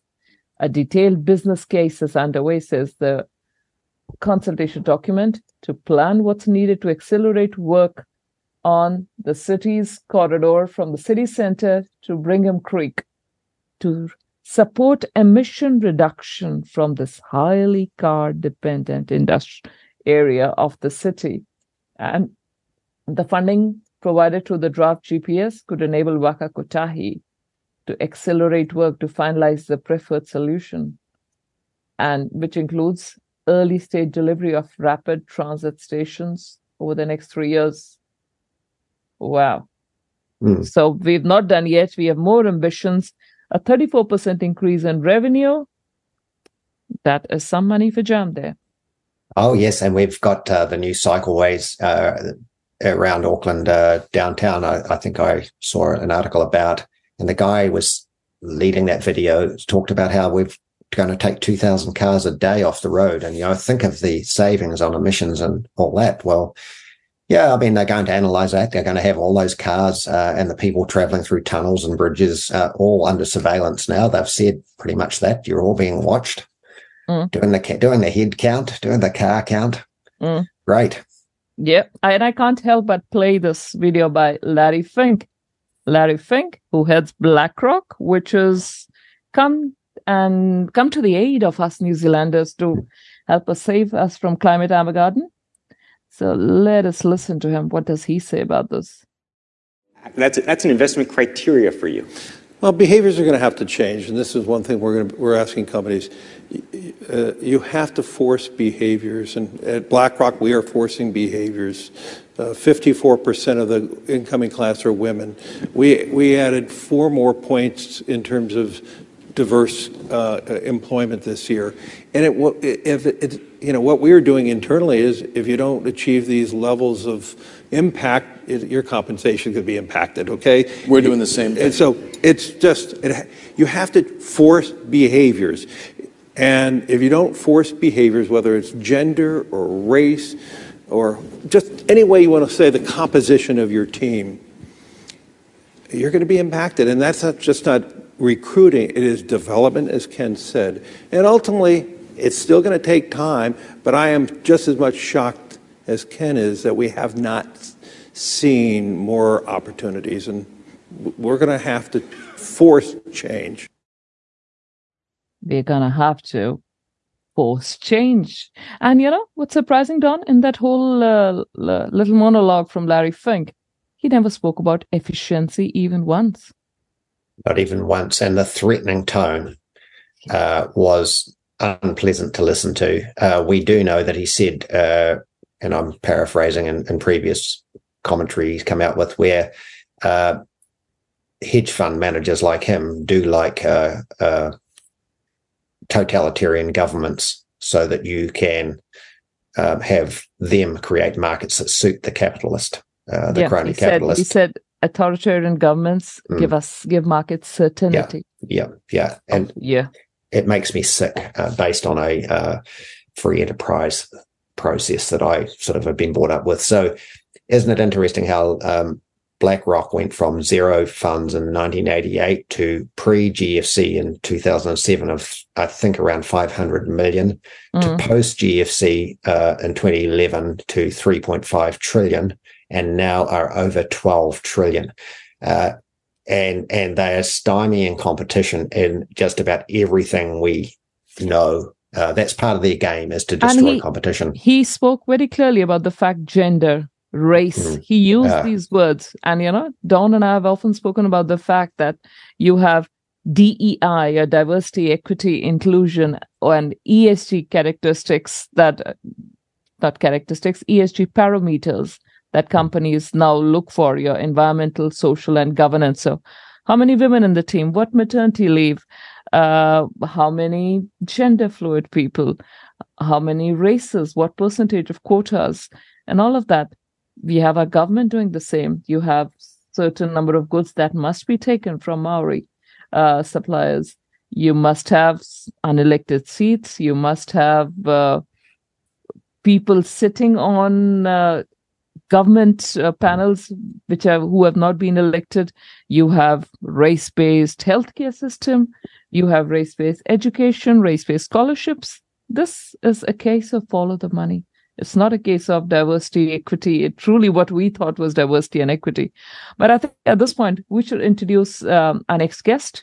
Don and I have, I think we are going past our allotted time. And we will, after this, as is our wont, be heading into talks about climate and the utter nonsense and the greenwashing that is going on in this area, be it your cycleways or be it farming. Regardless of what you do, you will not be untouched and you will be decarbonized, whether you like it or not.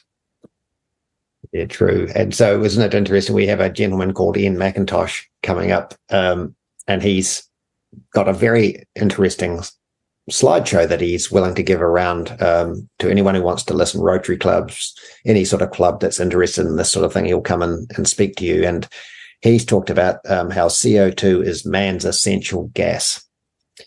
And I can't dispute anything he says. It was fantastic to have someone who's basically just come out of the woodworks and presented that story. And he's got a really good presentation. No doubt the climate alarmists will tackle him and call him names, but you know, he's up for the fight like we are. I mean, Jaspreet, I went onto a website called DSmog last week, and I know this is digging a hole for myself here. I cannot believe so much is written by so many people who seem to know so much about stuff that they don't know about, but they've got an opinion, and everything we talk about is trying to put the facts on the table. there's so much subjectivity and so much nasty stuff on climate blogs that you just wonder, when can this ever be, the boil be lanced? But people like Ian McIntosh, we just need him. He's a breath of fresh air, a very good-natured gentleman. And understated guy. It's fantastic to have those sort of people around So we'll be back in a minute with Ian. Thank you so much for joining us this morning. This is Jaspreet and Don Nicholson on Greenwash. Please remember, you can text us on 2057 or email us at inbox@realitycheck.radio. Jaspreet Boparai and Don Nicholson with Greenwashed on RCR, Reality Check Radio. Welcome back to Greenwashed on Reality Check Radio with Don and Jaspreet. Remember to keep giving that lovely feedback, warts and all, actually. We don't mind, on 2057 or emails on inbox@realitycheck.radio. Now, it's not often we get people jump from out of the woodwork that are passionate, energetic on a specific subject, but recently we were given a name of a gentleman who lives in or near Christchurch, who actually has done a whole lot of research on climate change, global warming, global boiling, you name it, he's done it. And he has no reason to do it. It's just turned into a hobby horse of his. And I guess you would argue that because it's in the public sphere so much, and because of his background, he has decided that he's just got to do something. His name's Ian McIntosh. He's a former Queenslander living in Christchurch, got a degree in rural technologies. And I think his interest seemed to be piqued when he found out that Dr. Patrick Moore was a co-founder of Greenpeace, had something in common with people like us. And so Ian's decided to do a whole project. It's about 70 slides. I'm sure he's available to do clubs and the like if you want to have him along as your guest speaker, talking about it's almost the mystique and mythology of climate change, global warming, global boiling. So welcome, Ian. We're really happy to have you on Greenwashed. I know you've put a lot of effort into this, and I know you've had some international recognised scientists say, yep, this is good to go. So happy to have you on. And what was the motivation? Apart from all the stuff I've just sort of said, did you have any other motivations? I mean, ruminant agriculture, for instance. Yeah, well, thank you, Donna and Jaspreet. It's a real privilege to be on with you. I think this is just such a worthy cause and an important fight that we're involved in. And after all, this is basically a fight about truth. And I think over my 40 plus years of involvement in applying science to agriculture and working for employers who expect a return on their investment in my salary, it's important that you tell the truth or discover the truth more times than not. Otherwise, you won't have a job. So truth's become very, very important to me. And obviously in the agricultural sciences, it's very important to me. And of course, fascinating. But what's prompted this is that when we came to the South Island, I married a New Zealander, and we came to the South Island and took the children over to the West Coast to show them the glaciers. And having been brought up in Northern Australia, of course, ice was not something that I saw in a natural state. So we went over to Fox Glacier, and as we drove off the main road up to the glacier face, I couldn't believe that here were all these markers sitting on the road showing where the ice had been in living memory. And I thought, wow, that's moved a lot, that's retreated a lot. So I store that in my mind, and then when we get to the car park, where you look across at a place called Cone Rock, there was this big plaque, and I decided to take some photos because it's just one of those things that struck me that there was some history here that I needed to recall at some point in the future. And of course, Al Gore had come along in the meantime and put out his book, and I didn't get engaged with that a lot because I was a young dad and I had plenty on my plate, and you leave that fight up to other people, particularly when it's in America. So I left that for a wee while, and then I realised this was getting closer and closer, and happened to stumble across an article on YouTube one day with Patrick Moore talking, and I thought, that's interesting. I hadn't heard, as often as the case, that there are very, very smart people whose opinions are suppressed. And so I was pretty naive about the skullduggery that was happening, really. And so I decided to do some digging and came across some other people.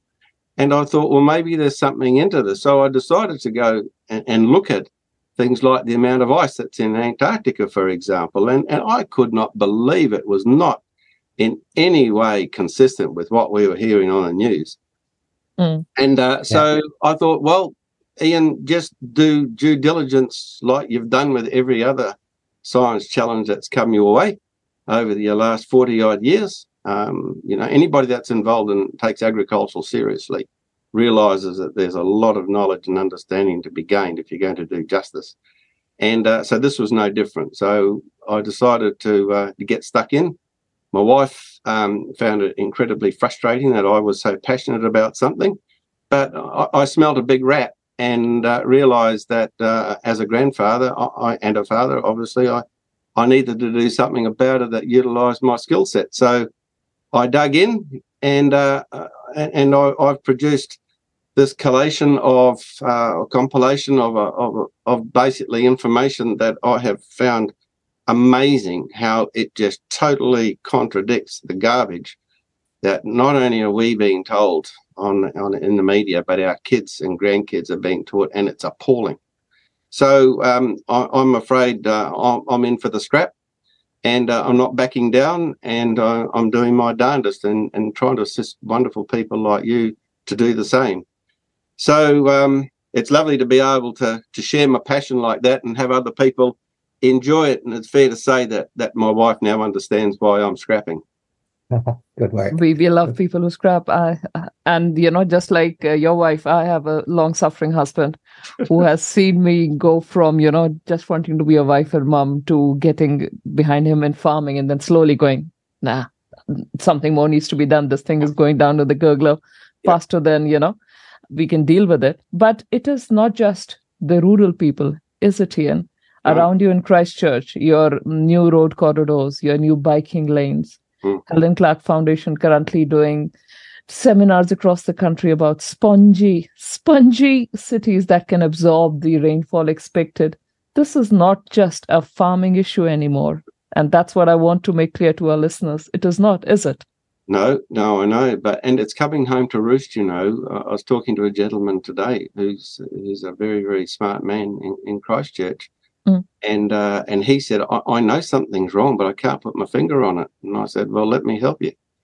And he just could not believe what he was hearing. In fact, he was quite overwhelmed. He said, look, Ian, you better stop now. I don't think I can handle it anymore. But the fact is, it's real. It's come to New Zealand, and it's so big a deal that we've got no option but to fight it. And the tool is we've just simply got to share the truth. The key is, how do we do it? And that's driven me to produce that slideshow, because a picture tells 1,000 words. And I don't need to say a lot. The slides say it all. And then people go away and feel that they know they've been lied to. And we don't like being lied to. And we teach our kids not to lie. And so we've got to help them to see for themselves that they've been lied to. And so that's what I'm endeavouring to do. It's interesting, 20-odd years ago, I thought the man hockey stick was something to be concerned about. And then for several years I was thinking there's something a bit fishy here, but was never quite sure. I mean, I stood out on left sides thinking this is just wrong. Farming doesn't need to be this compliant on any of the stuff. It's all a bit screwy. And it took till about 6 or 7 years ago to realise that it was pretty much a con job. But anyway, I take my hat off to the fact that you've put all this effort into developing this show that you can, as I said, you're willing to go out and inform other people about. But you've entitled it CO2, A Man's Essential Friend. And that's the nub of it, isn't it? It's often been the bogeyman. CO2, something that is the fertilizer of life, and something that if you don't exhale as a human being, it's not pleasant. You're likely quite dead. So let's rip into some basics. What's the atmospheric composition made up of, and what component of that is CO2? Well, isn't it interesting that if you were to go and ask, and I know that there are some very informed people that don't have a clue what that is. Oh. And then when you go and look it up, you think, wow, this is so stark. So essentially, on a volume basis, our atmosphere is predominantly about 78% nitrogen and around 22% oxygen. And of course, argon's a big contributor, which I didn't have a clue about until I started to get into this.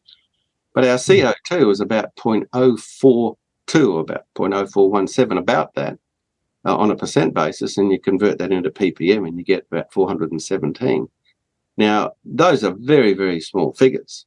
But what's absolutely amazing about this is that tiny little bit of gas does so much.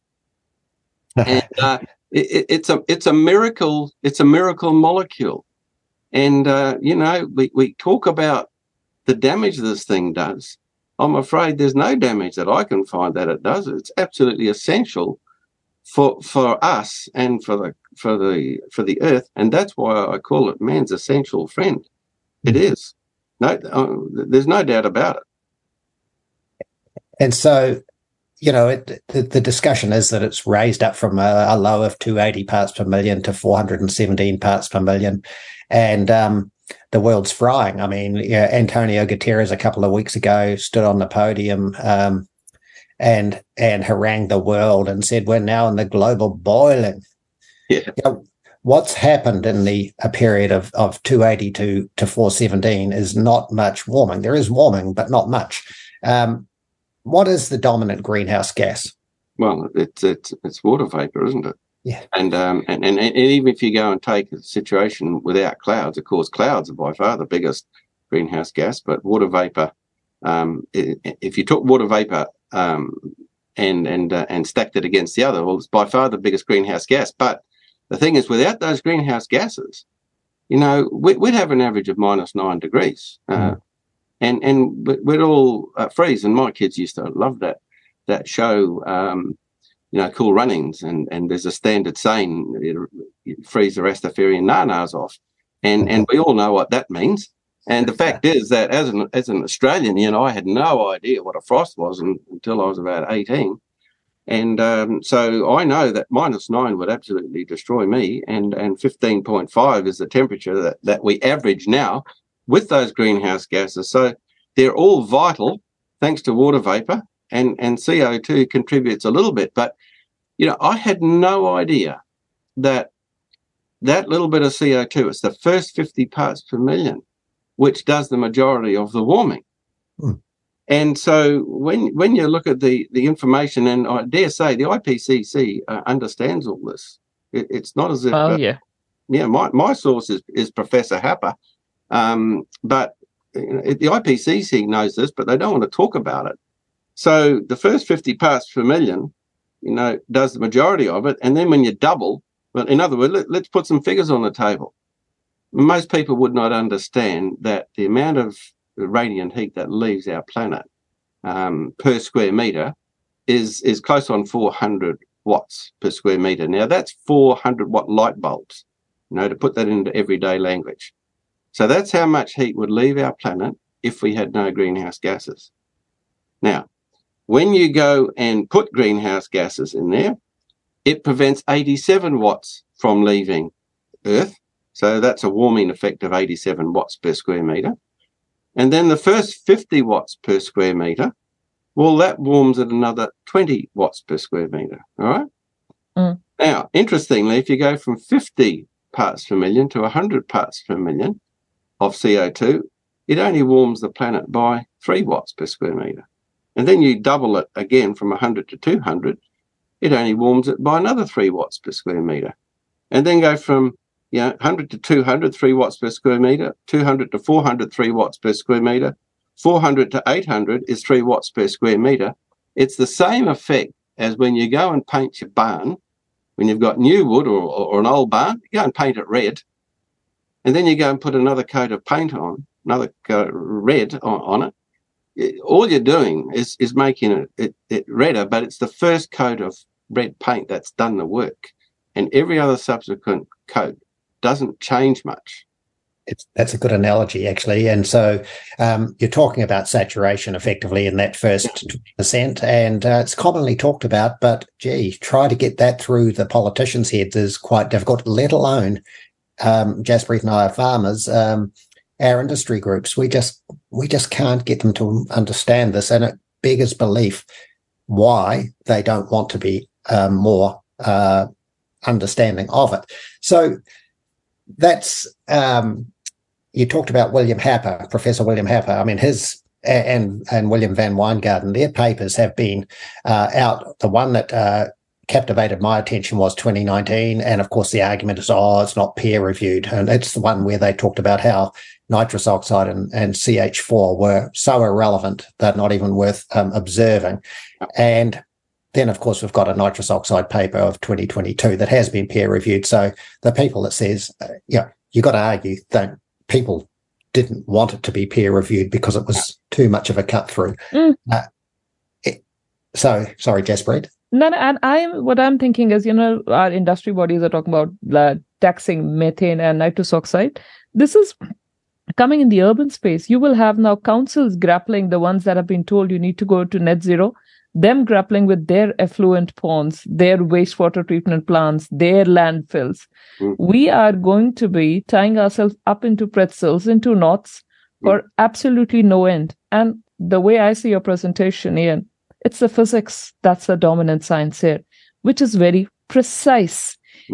The whole country is on a decarbonization bandwagon, and they never tell us what's it going to cost.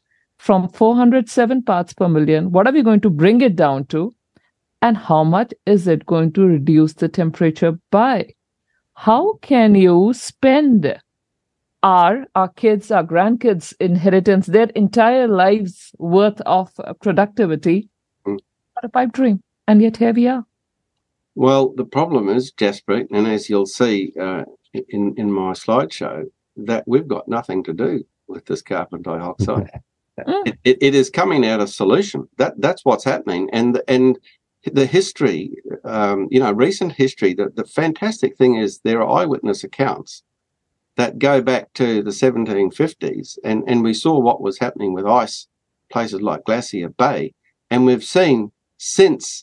I think the earliest recording of sea level was around the 1820s, 1830s, but at the place called the Battery in New York, they've been doing it since about 1855. And the sea level rise has been constant right back then, despite the fact that since the Industrial Revolution in 1760 to about 1850, we've increased the amount of CO2 that we've released to the atmosphere burning coal and oil and gas. We've increased that by 120,000%. 1,200-fold we've increased the discharge of carbon and its equivalents to the atmosphere by that bigger 1,200-fold, and yet it hasn't made any difference to the rate of sea level rise. It's made no difference to temperature, maximum temperature, but interestingly, the minimum temperature has been increasing. Now, in Canterbury, when we came to Canterbury, there's a gentleman that lived near us, and he recently died just before his 100th birthday. He told me that he saw icebergs coming down the Rockaya Gorge when he was a kid.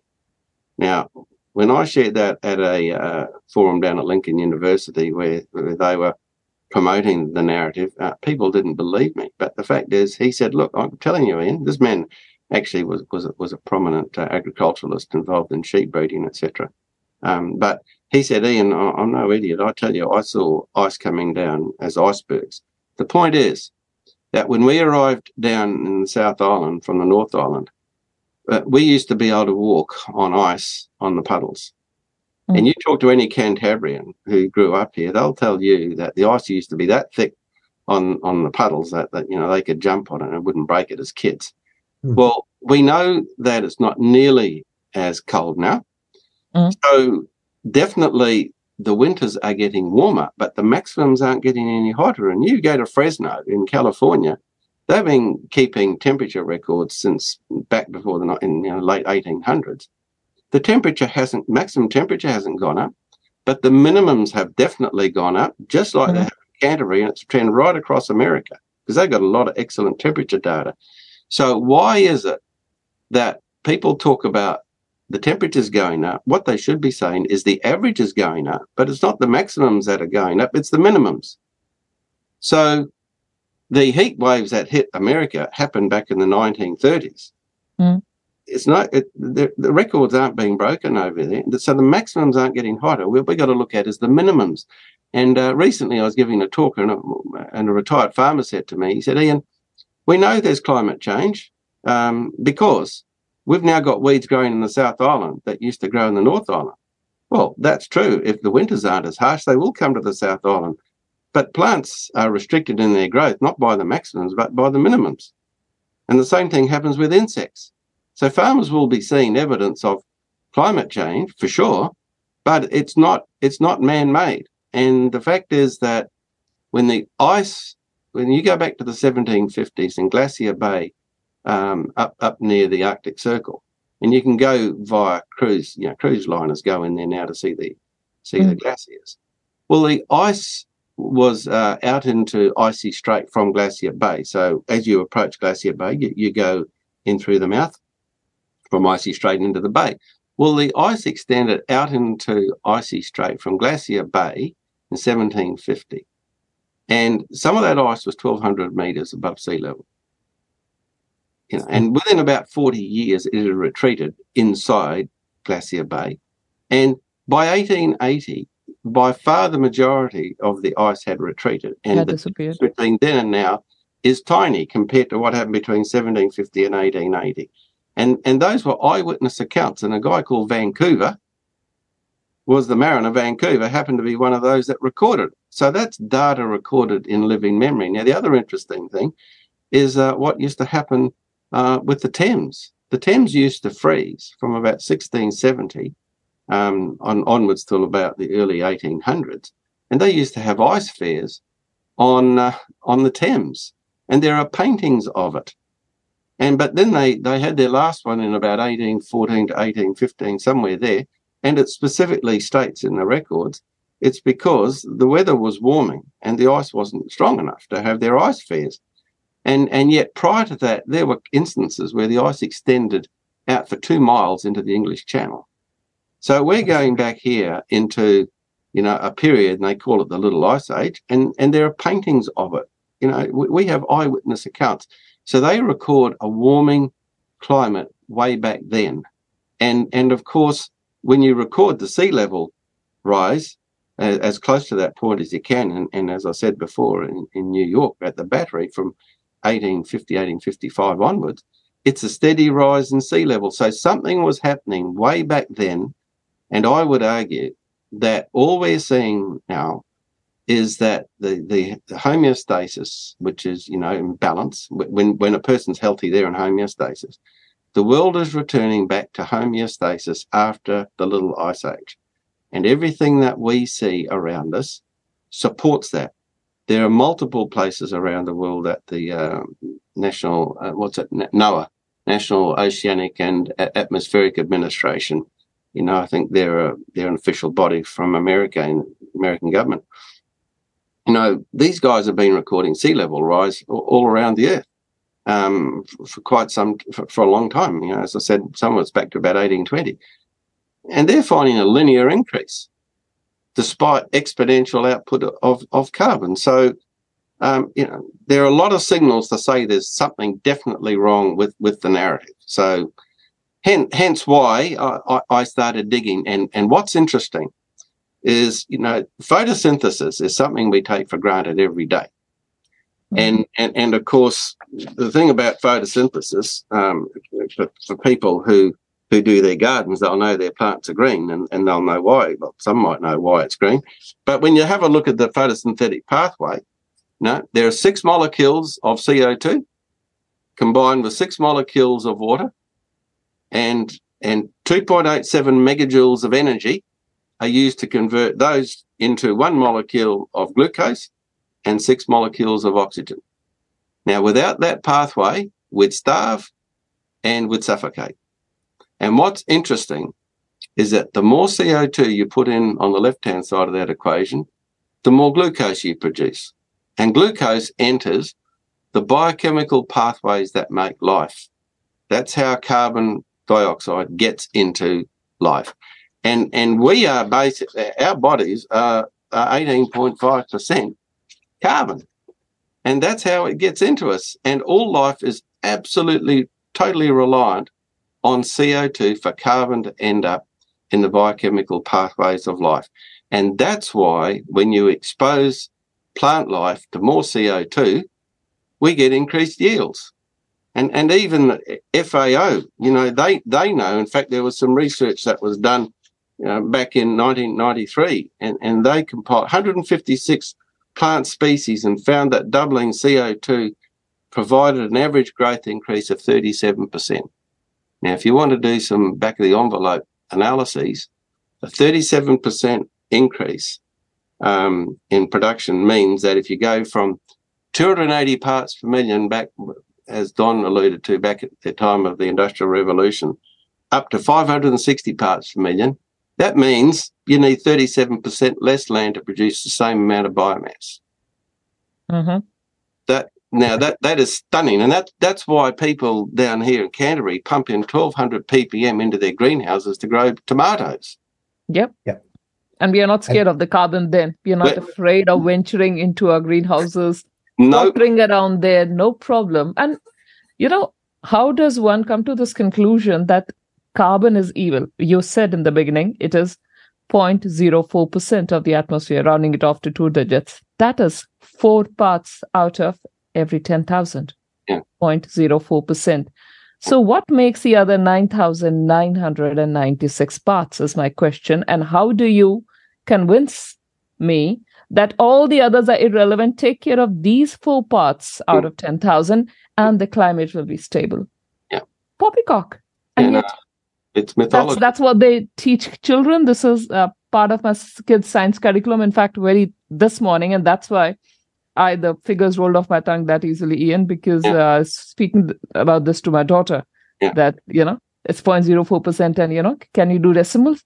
Yes, I said, so if you had to cook something which had 10,000 different bits and you only put those 4 ingredients, what do you think would happen? Yeah. That doesn't make any sense, Mummy. No, that's right. Even a child can understand that. That's right. And I think that's where we've got to fight this fight, Jaspreet. We've got to learn how to take simple information like that and put it into everyday language so that even your children can work it out. And I had an instance with my son when he was at school. And one day he came home and he said, Dad, I've been doing biology today and I think you're right. And that was that was a real joy to me. He doesn't recall the instance, but I do. And that taught me a whopping great lesson. And that is to communicate information simply to everybody in such a way that others can see it for themselves. And then you don't have to keep convincing them. They end up convincing other people. And that's our challenge. I just hope we've got enough time to do it. Yeah, I agree. And we've had Professor Ian Plimer on a few times on RCR, and he has just written a trilogy of books, some for junior children, under 10s and teenagers and adults. And he's put it in the parlance that is required for those age groups. And that's how it's got to be. But isn't it incredible? I'm going to repeat sort of what Jaspreet's just saying, demonizing something that is so beneficial for the planet. How did it get so much traction? I still can't understand how 120 politicians breathing out CO2 in the beehive can't understand that it's a good thing. I know that in the beehive they might have, what would it be? What would the CO2 concentration of the beehive be without some air conditioning? It'll be tens of thousands of parts per million, wouldn't it? Well, we know 40,000 parts per million is coming out of our mouth as we talk. And I dare say when some of those politicians get going, they'd probably produce more. But I'll tell you what, if I had 5 minutes with a politician and tried to tell him this, I reckon I'd go from 40,000 parts per million to 100,000 parts per million, because I'm just so angry about they're not ignorant. I just don't think that they've had the time to sit down, and that's where somehow we've got to create enough people who are singing this song that one day they'll realise, hey, I should give somebody some time. Well, and isn't it interesting how we've got mainstream media who every time, and it's every night basically in the news, there's something about climate change. It doesn't matter how you cut it, they'll find something. But they always come up with a picture of a chimney stack belching out clouds of steam. But they think they make it almost a black tinge. So it's clouds of coal dust is what they're trying to put out there. It's just obscene. Well, that's right. But what's interesting, Don, is, and I stress this in my talks, that when we go and breathe out 40,000 parts per million CO2, and there's about 417 thereabouts in the atmosphere, can you see it? And, those are the sorts of questions we've got to say to people. Well, no, I can't see it. Well, how come they're blaming all of these chimneys for belching out all of this so-called pollution? Well, if there's dust in it, if there's particulate matter in it, okay, well, that's pollution. But majority of the stuff we get shown on TV is simply steam. Well, go and boil your pot or boil a billy and have a look at what comes out of that. Just do some basic physics. Great teaching opportunity for kids. Yeah. So, I just hope that we learn the technique fast enough. And I think our children can become our greatest allies with some very simple physics experiments in the kitchen. So perhaps we should go back to what's earlier in your presentations about William Happer and Van Wingarden's assessments. They've done some great work. And the kicker for me was when I learned that the models that have come out from various outfits, they were models of each gas in isolation, each greenhouse gas in isolation in a dry atmosphere in a laboratory environment. They weren't in a mixed atmosphere with as Happer and co modelled and then observed in the real mixed atmosphere. So the key is this your understanding, Ian? The key is the effect of these 5 main greenhouse gases in a mixed environment is way overstated because of their testing. Yeah, well, and that's absolutely right, Don. But what I find amazing is that if you want to go and do proper science, you come up with a theory, you go out and you model it, and you do your best at modelling it, and then you come up with your conclusion, and then you go and expose it to some real analyses. Now, this is one of the things that really convinces me that these two guys know what they're talking about, because they went and predicted what the amount of radiant heat would be over the Sahara at about 40-odd degrees. Then they also did it over the Mediterranean, and they also did it over Antarctica, and they produced 3 totally different curves of the frequency at which this energy was radiated back to the atmosphere. And then they did it with a satellite, and they're mirror images of one another. These guys are very, very competent, and the fact that the IPCC can't disagree with them, it's just that they're just not saying so, is appalling. And so looking at that data and then flicking over to CH4 and N2O on that on the frequency curves, even doubling CO2, doubling nitrous oxide, doubling CH4, you can hardly see the difference. I know. No, it's appalling. And look, I had no idea it was that stark, that the true evidence just utterly destroys the narrative that's out there. So why would you think that this, in fact, all recent administrations in New Zealand since probably 2002, in fact 1998, have been trying to demonise ruminant agriculture in this country? Why do you think that is? I think they've got a motive. Because the way I see it is the way it's been sold to New Zealanders, we're the bogeyman, we're the problem. And in fact, so it basically takes half the heat, that to use that term in inverted commas, off the rest of society.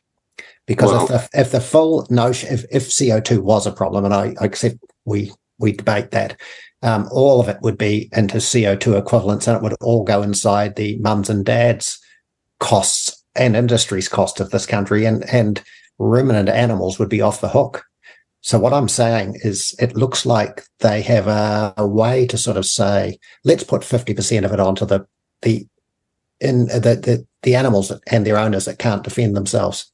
Yeah, but I would say, Don, why are we even talking about penalties?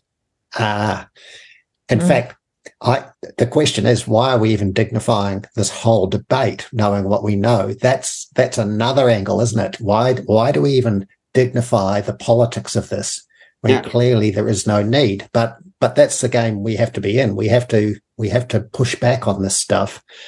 So it's interesting. The size of the methane pie and the nitrous oxide pie in the New Zealand sense is so minuscule. It's not worth talking about, is that? No, it's so small. And I ask, when I speak to groups, I get the youngest people in the group to come up because they got the best eyes and see if they can see the difference. And some of them look at me to say, well, where's the line that you're talking about? Is there a difference? The blip is so small that people just can't see the impact. And when you're talking to folk and showing them this, the scales come off their eyes. And that's one of the real motivations for me, is to allow people to have a glimpse at what I've been saying. And that's why I talk to groups, because it's just an exciting experience for me. Yeah. So listeners, we are talking about these models by Happer and William Weinberg-Garden, which have proven so accurate that the output from their models and the output from satellites completely coincide. You're not able to see any difference. And yet in New Zealand, we have the same people, Susie Wiles and co, the ones who did the COVID modeling for us. They are the same ones that are now very conveniently just eased into climate modeling. Isn't it amazing? I mean, beginning to think consultancy and modeling are possibly the most lucrative, or in fact, the only professions left in New Zealand where you can make any money. Just keep out, pushing out research with more and more outlandish models. Forget to mention that carbon dioxide is just 4 parts out of every 10,000, and project decarbonization. Yeah. But what's sad in all of this, Jaspreet, is that as farmers, we've got to work with truth every day. Yeah. If you go and put water in your diesel, you're going to have a problem. But people in academia who are getting paid out of our salaries and our wages, they can put effectively, I know it's metaphorical, but they can go and put water in diesel and be forgiven for it. And that's just appalling. None of them will lose any money, and there'll be farmers this year close to well over half of the, dairy farming, and I would say even sheep and beef fortunes are dwindling, who could actually end up working the whole year for very little to show for it. How often does that happen to these modelers, these bureaucrats? Well, that's true. But Jaspreet, I've often wondered, how do we take this message to the urban folk? And it dawned on me not long ago. Every house that's built in New Zealand is built on a block of dirt that once had trees on it. So we've permanently destroyed the forests in those parts of the world, right? Okay. Where do all the ablutions go from houses? They basically go into a municipal treatment system for the majority of the country. And why is it then that farmers seem to get so much focus put on them for using a block of dirt and having some overland flow? And let's face it, there definitely have been farmers over the years. Yep, who've been poor operators. Not being good stewards, right? But there are people in town that aren't good stewards either. There's stuff that goes down the drains that should never go down the drains. But it's the TV crews who go out to farms that try to bash the farmer. But it needs to be realised that without agriculture, this country's got no future. And while farmers do need to do due diligence and do it properly, and my experience is that good farmers just love working together and solving problems and working in conjunction with regional councils. Historically, I know for myself, and I've seen other farmers do it too. Farmers love to work with good people to solve problems to make their farms more sustainable. That has been my experience in over 40 years, and I'm sure yours is the same, Don. It is. It is, and it's interesting. I remember doing radio interviews way back 15 years ago, and one was on Radio New Zealand, and I said, the difference is everything farmers does is like going naked in public, but in urban environments, it's flush and forget, and it's under tarmac, and it goes to a tank somewhere off-site. And that's the difference. And of course, Ian, we do have the RMA, which is a bit of a problem. Yeah. Everyone, in terms of point source discharge, so stuff out the end of a pipe, it was pretty much industrial and urban sort of issues to be solved. But that wasn't good enough for the regulator. They needed to have a catch-all, so they then attacked on a cumulative effect. So that means if you're at the headwaters of the waterway to the sea, you're all in this together. All guilty. You're all guilty or not. And so that's the catch-all, and that's where we are today, sadly. But I agree. No one should be wantonly doing stuff to their environment that they know can be improved or done better. No one should do that. And I don't see farmers, desecrating their own land wantonly. The environment does throw a lot at us in terms of weather patterns and stuff, but you just suck it up. But of course, those people with the cameras and digital cameras made it quite easy to live stream stuff nowadays. Yeah. Well, there's a very good parable that every man should consider, and that's only do to other people what you'd have them do to you.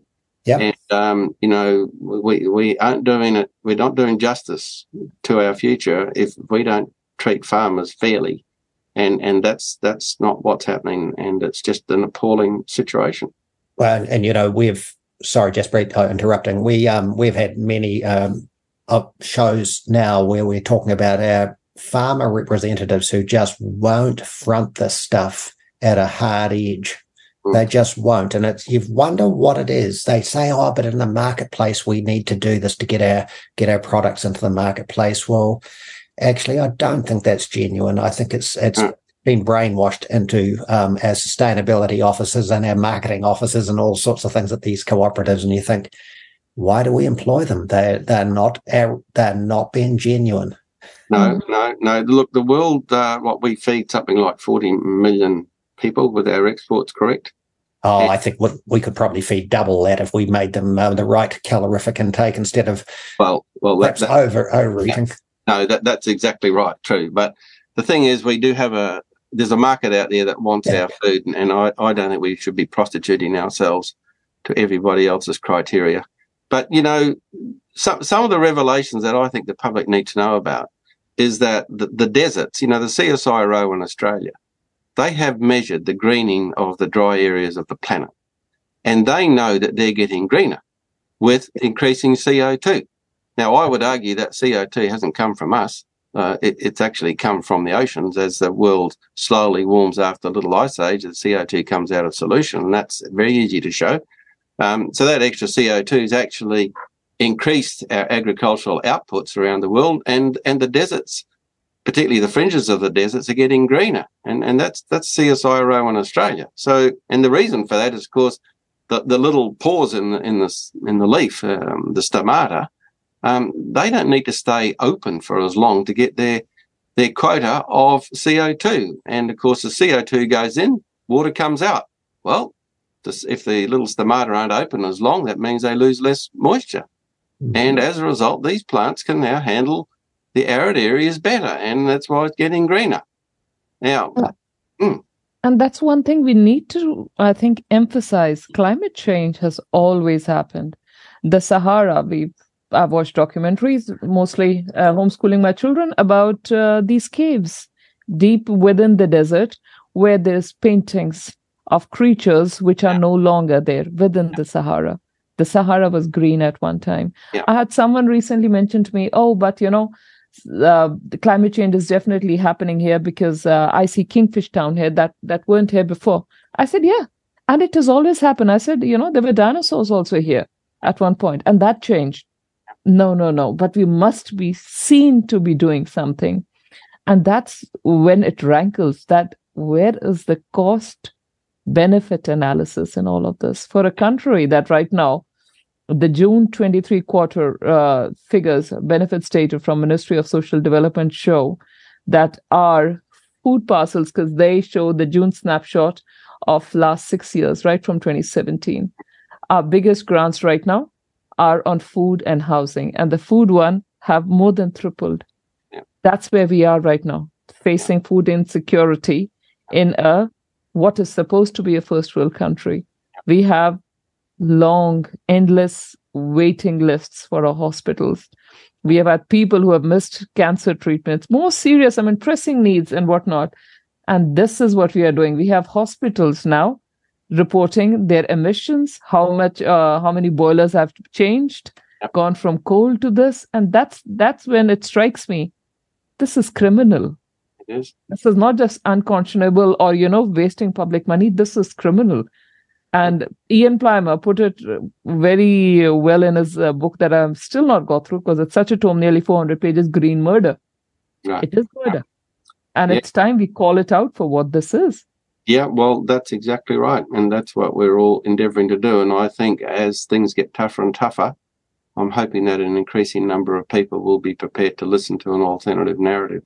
And I think that's where we've got to have what you folk have got with all your replays, because it's so easy to say to somebody, look, just go online. You can go back and look up any replays on any particular theme that you want, and play it while you drive to work. That's what I'm doing, and you people have got stunning folk on. It's just so easy to. It's almost like just handing over an envelope and saying, look, have a read of that. You only need to read 3 words. It's called realitycheck.radio. And just go and type that in, and there you are. You got Don and Jaspreet, and wonderful stuff. It's just such a wonderful resource, and we've just got to be bold enough to tell people. It's that simple. It's what you said in the beginning, scrappy. Yeah. And that's what it is about. One has to keep, at times, it does get repetitive. We keep repeating the same things, but we have to make the people who are in the positions of power, positions of influence where they're making these decisions, never be able to come back and say, we didn't know so. You were told that. You were told that on multiple occasions. It's been the same thing over the last 3 years of the medical insanity. And it will be the same thing over the climate issue. I know the newspaper mainstream narrative goes like, oh, the COVID deniers have now turned climate deniers. No, actually, we've not. It is the critical thinkers have remained critical thinkers, and time and again, pushing the same message out, no matter how repetitive, will put these people, in a position never be able to get away from sort of just saying, oh, but we never knew. This is what our model said. No, you knew. You chose to ignore it, right, Don? And we literally have written statements of these people choosing to willfully ignore it. Yeah. But what's so easy, Jaspreet, is that the information that flies contrary to what they're telling us is just so such copious amounts. For example, Antarctica. Here we were. If I went back, say, 4 or 5 years ago, and we were told Antarctica shrinking. Well, I just went on and found a site that gave the area of the ice in Antarctica in winter and summer, and it graphed it. And that started in 1979. And so I compared 40 years of data. I compared how much area was covered by ice in Antarctica in 1979, and then 40 years later, so 2019. And I realised that 90% of the world's ice is in Antarctica. And I could not believe there was more in 2019 than there was in 1979. And what's amazing is that the amount of ice that shrinks and grows every year is an area over twice the size of Australia. Now, as an Aussie, I once drove from Perth to Sydney. It took 5 days doing 600 miles, we talked about in those days. 600 miles a day, it's over 10 hours driving, right? It takes 5 hours to fly across Australia. Now, if you do that across Australia and up, you end up with a massive amount of ice that is changing. Now, how easy is it to go and get a TV crew down there to go and find melting ice? If it grows and shrinks by that much, they can easily go and find that ice melting. But the scandal is they tell our kids particularly, the ice is melting, but they fail to tell it that it's going to regrow. And I know, Don, recently you did one of your topics was, well, what's happening down in Antarctica right now? Mm. Well, I went and ran those photos to see how much the ice was changing. And I dare say every year it's a different photo, because by virtue of wind, I suppose, and tides, and probably volcanic activity on the western side. I understand there's a lot of volcanic activity on the western side.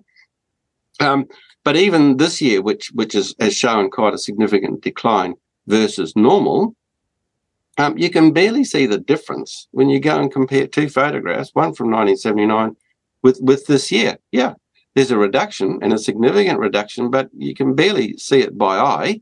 And let's face it, if it hasn't happened over 40 years, one blip's hardly going to make a difference. One swallow doesn't make a summer.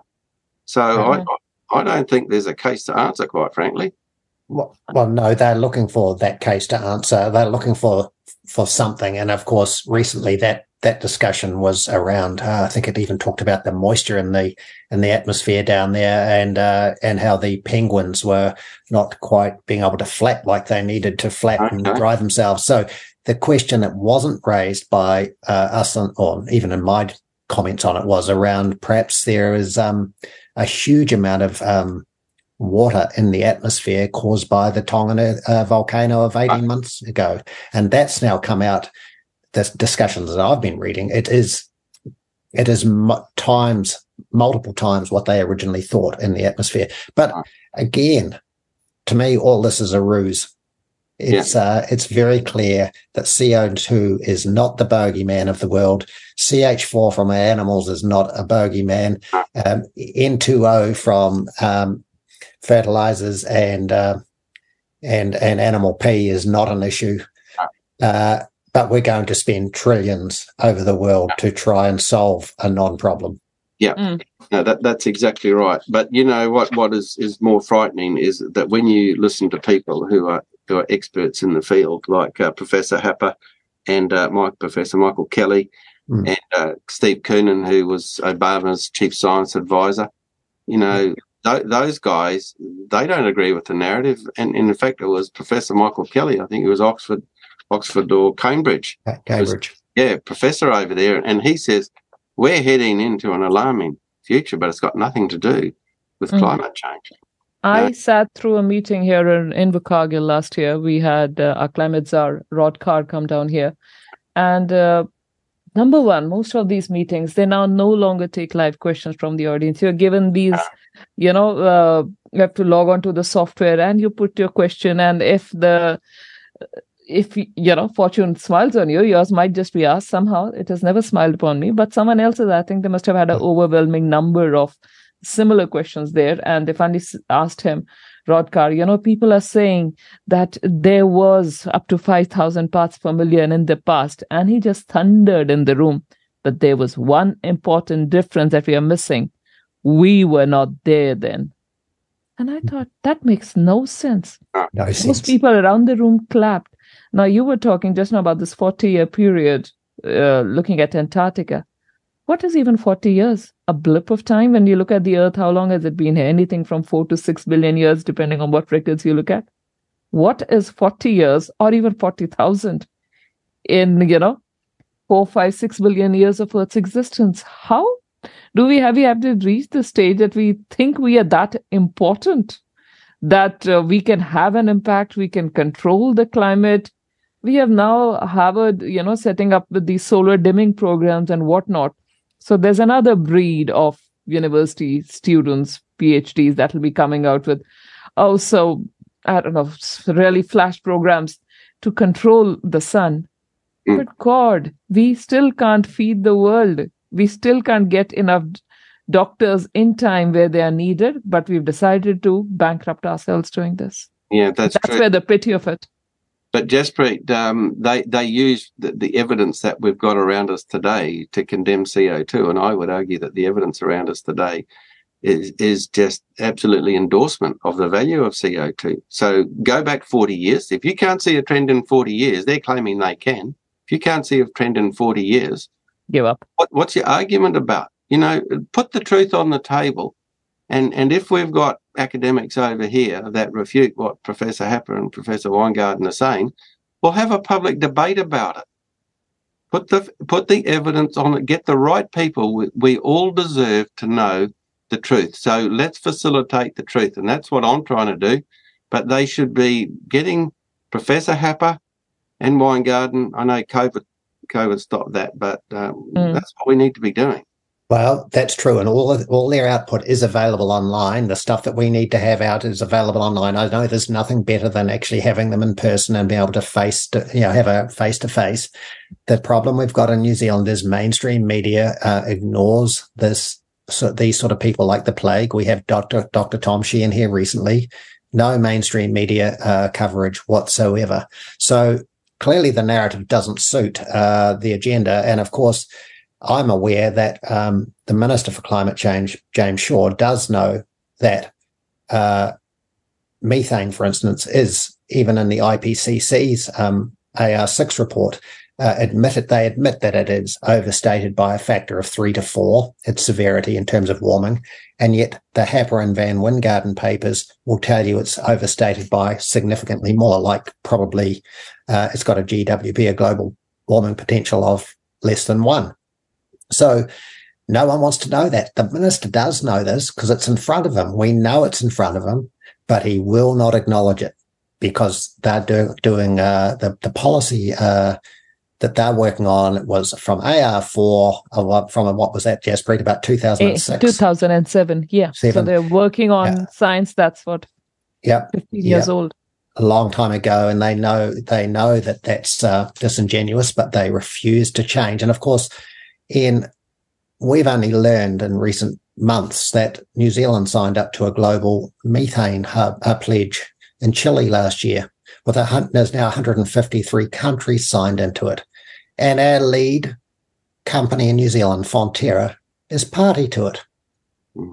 I mean, we know all this stuff now, and it winds me up a lot, as you can tell. So, I think we've had a lot of your time. I think we need to probably wrap this. There's a lot more we can say. We haven't done your 70-odd slides complete justice, but we've just about got there. But the key thing for me, in the last 25 years, if there was a greenwash going on in this country, let alone the world, it's climate change.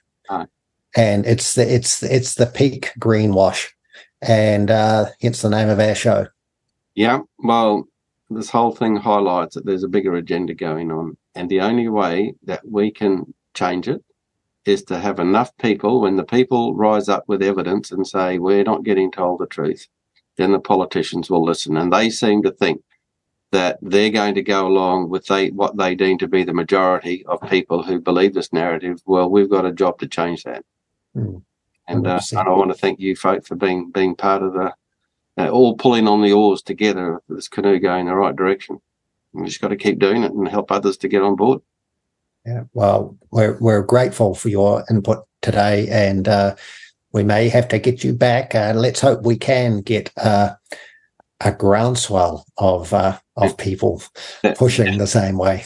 Definitely. And if anybody says we'd like to have that Macintosh guy on, and is he prepared to commute? We'll take the weekend and travel to a forum where we can share this stuff. It's just too important. Yeah, well, I think that would be gratefully received. You just might not have any days left in your diary for the next couple of years. Well, that's fine. But before the election, I prefer to do most of it before then and help persuade, educate these guys. 100%. All right. Okay, Ian. Well, thank you very much. And we'll be in touch, no doubt. Good. And we will share your link as best we can on our show notes. Excellent. Really enjoyed talking to you. Thanks. Yep. Time. All right. Ta-da. Jaspreet Boparai and Don Nicholson with Greenwashed on RCR, Reality Check Radio.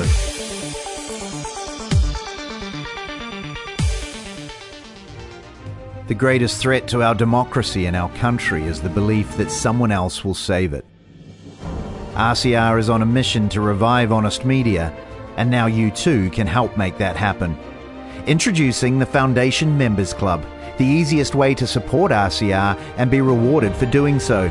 Receive exclusive benefits only for members, including your very own backstage pass to join the hosts for interactive behind-the-scenes discussions. And also our all-new daily curated news summary, RCR Bites, delivered to your email inbox every morning, keeping you on the pulse of the news that matters in just a few minutes per day. To find out more, visit realitycheck.radio/members and see how you too can join the mission that's making a difference.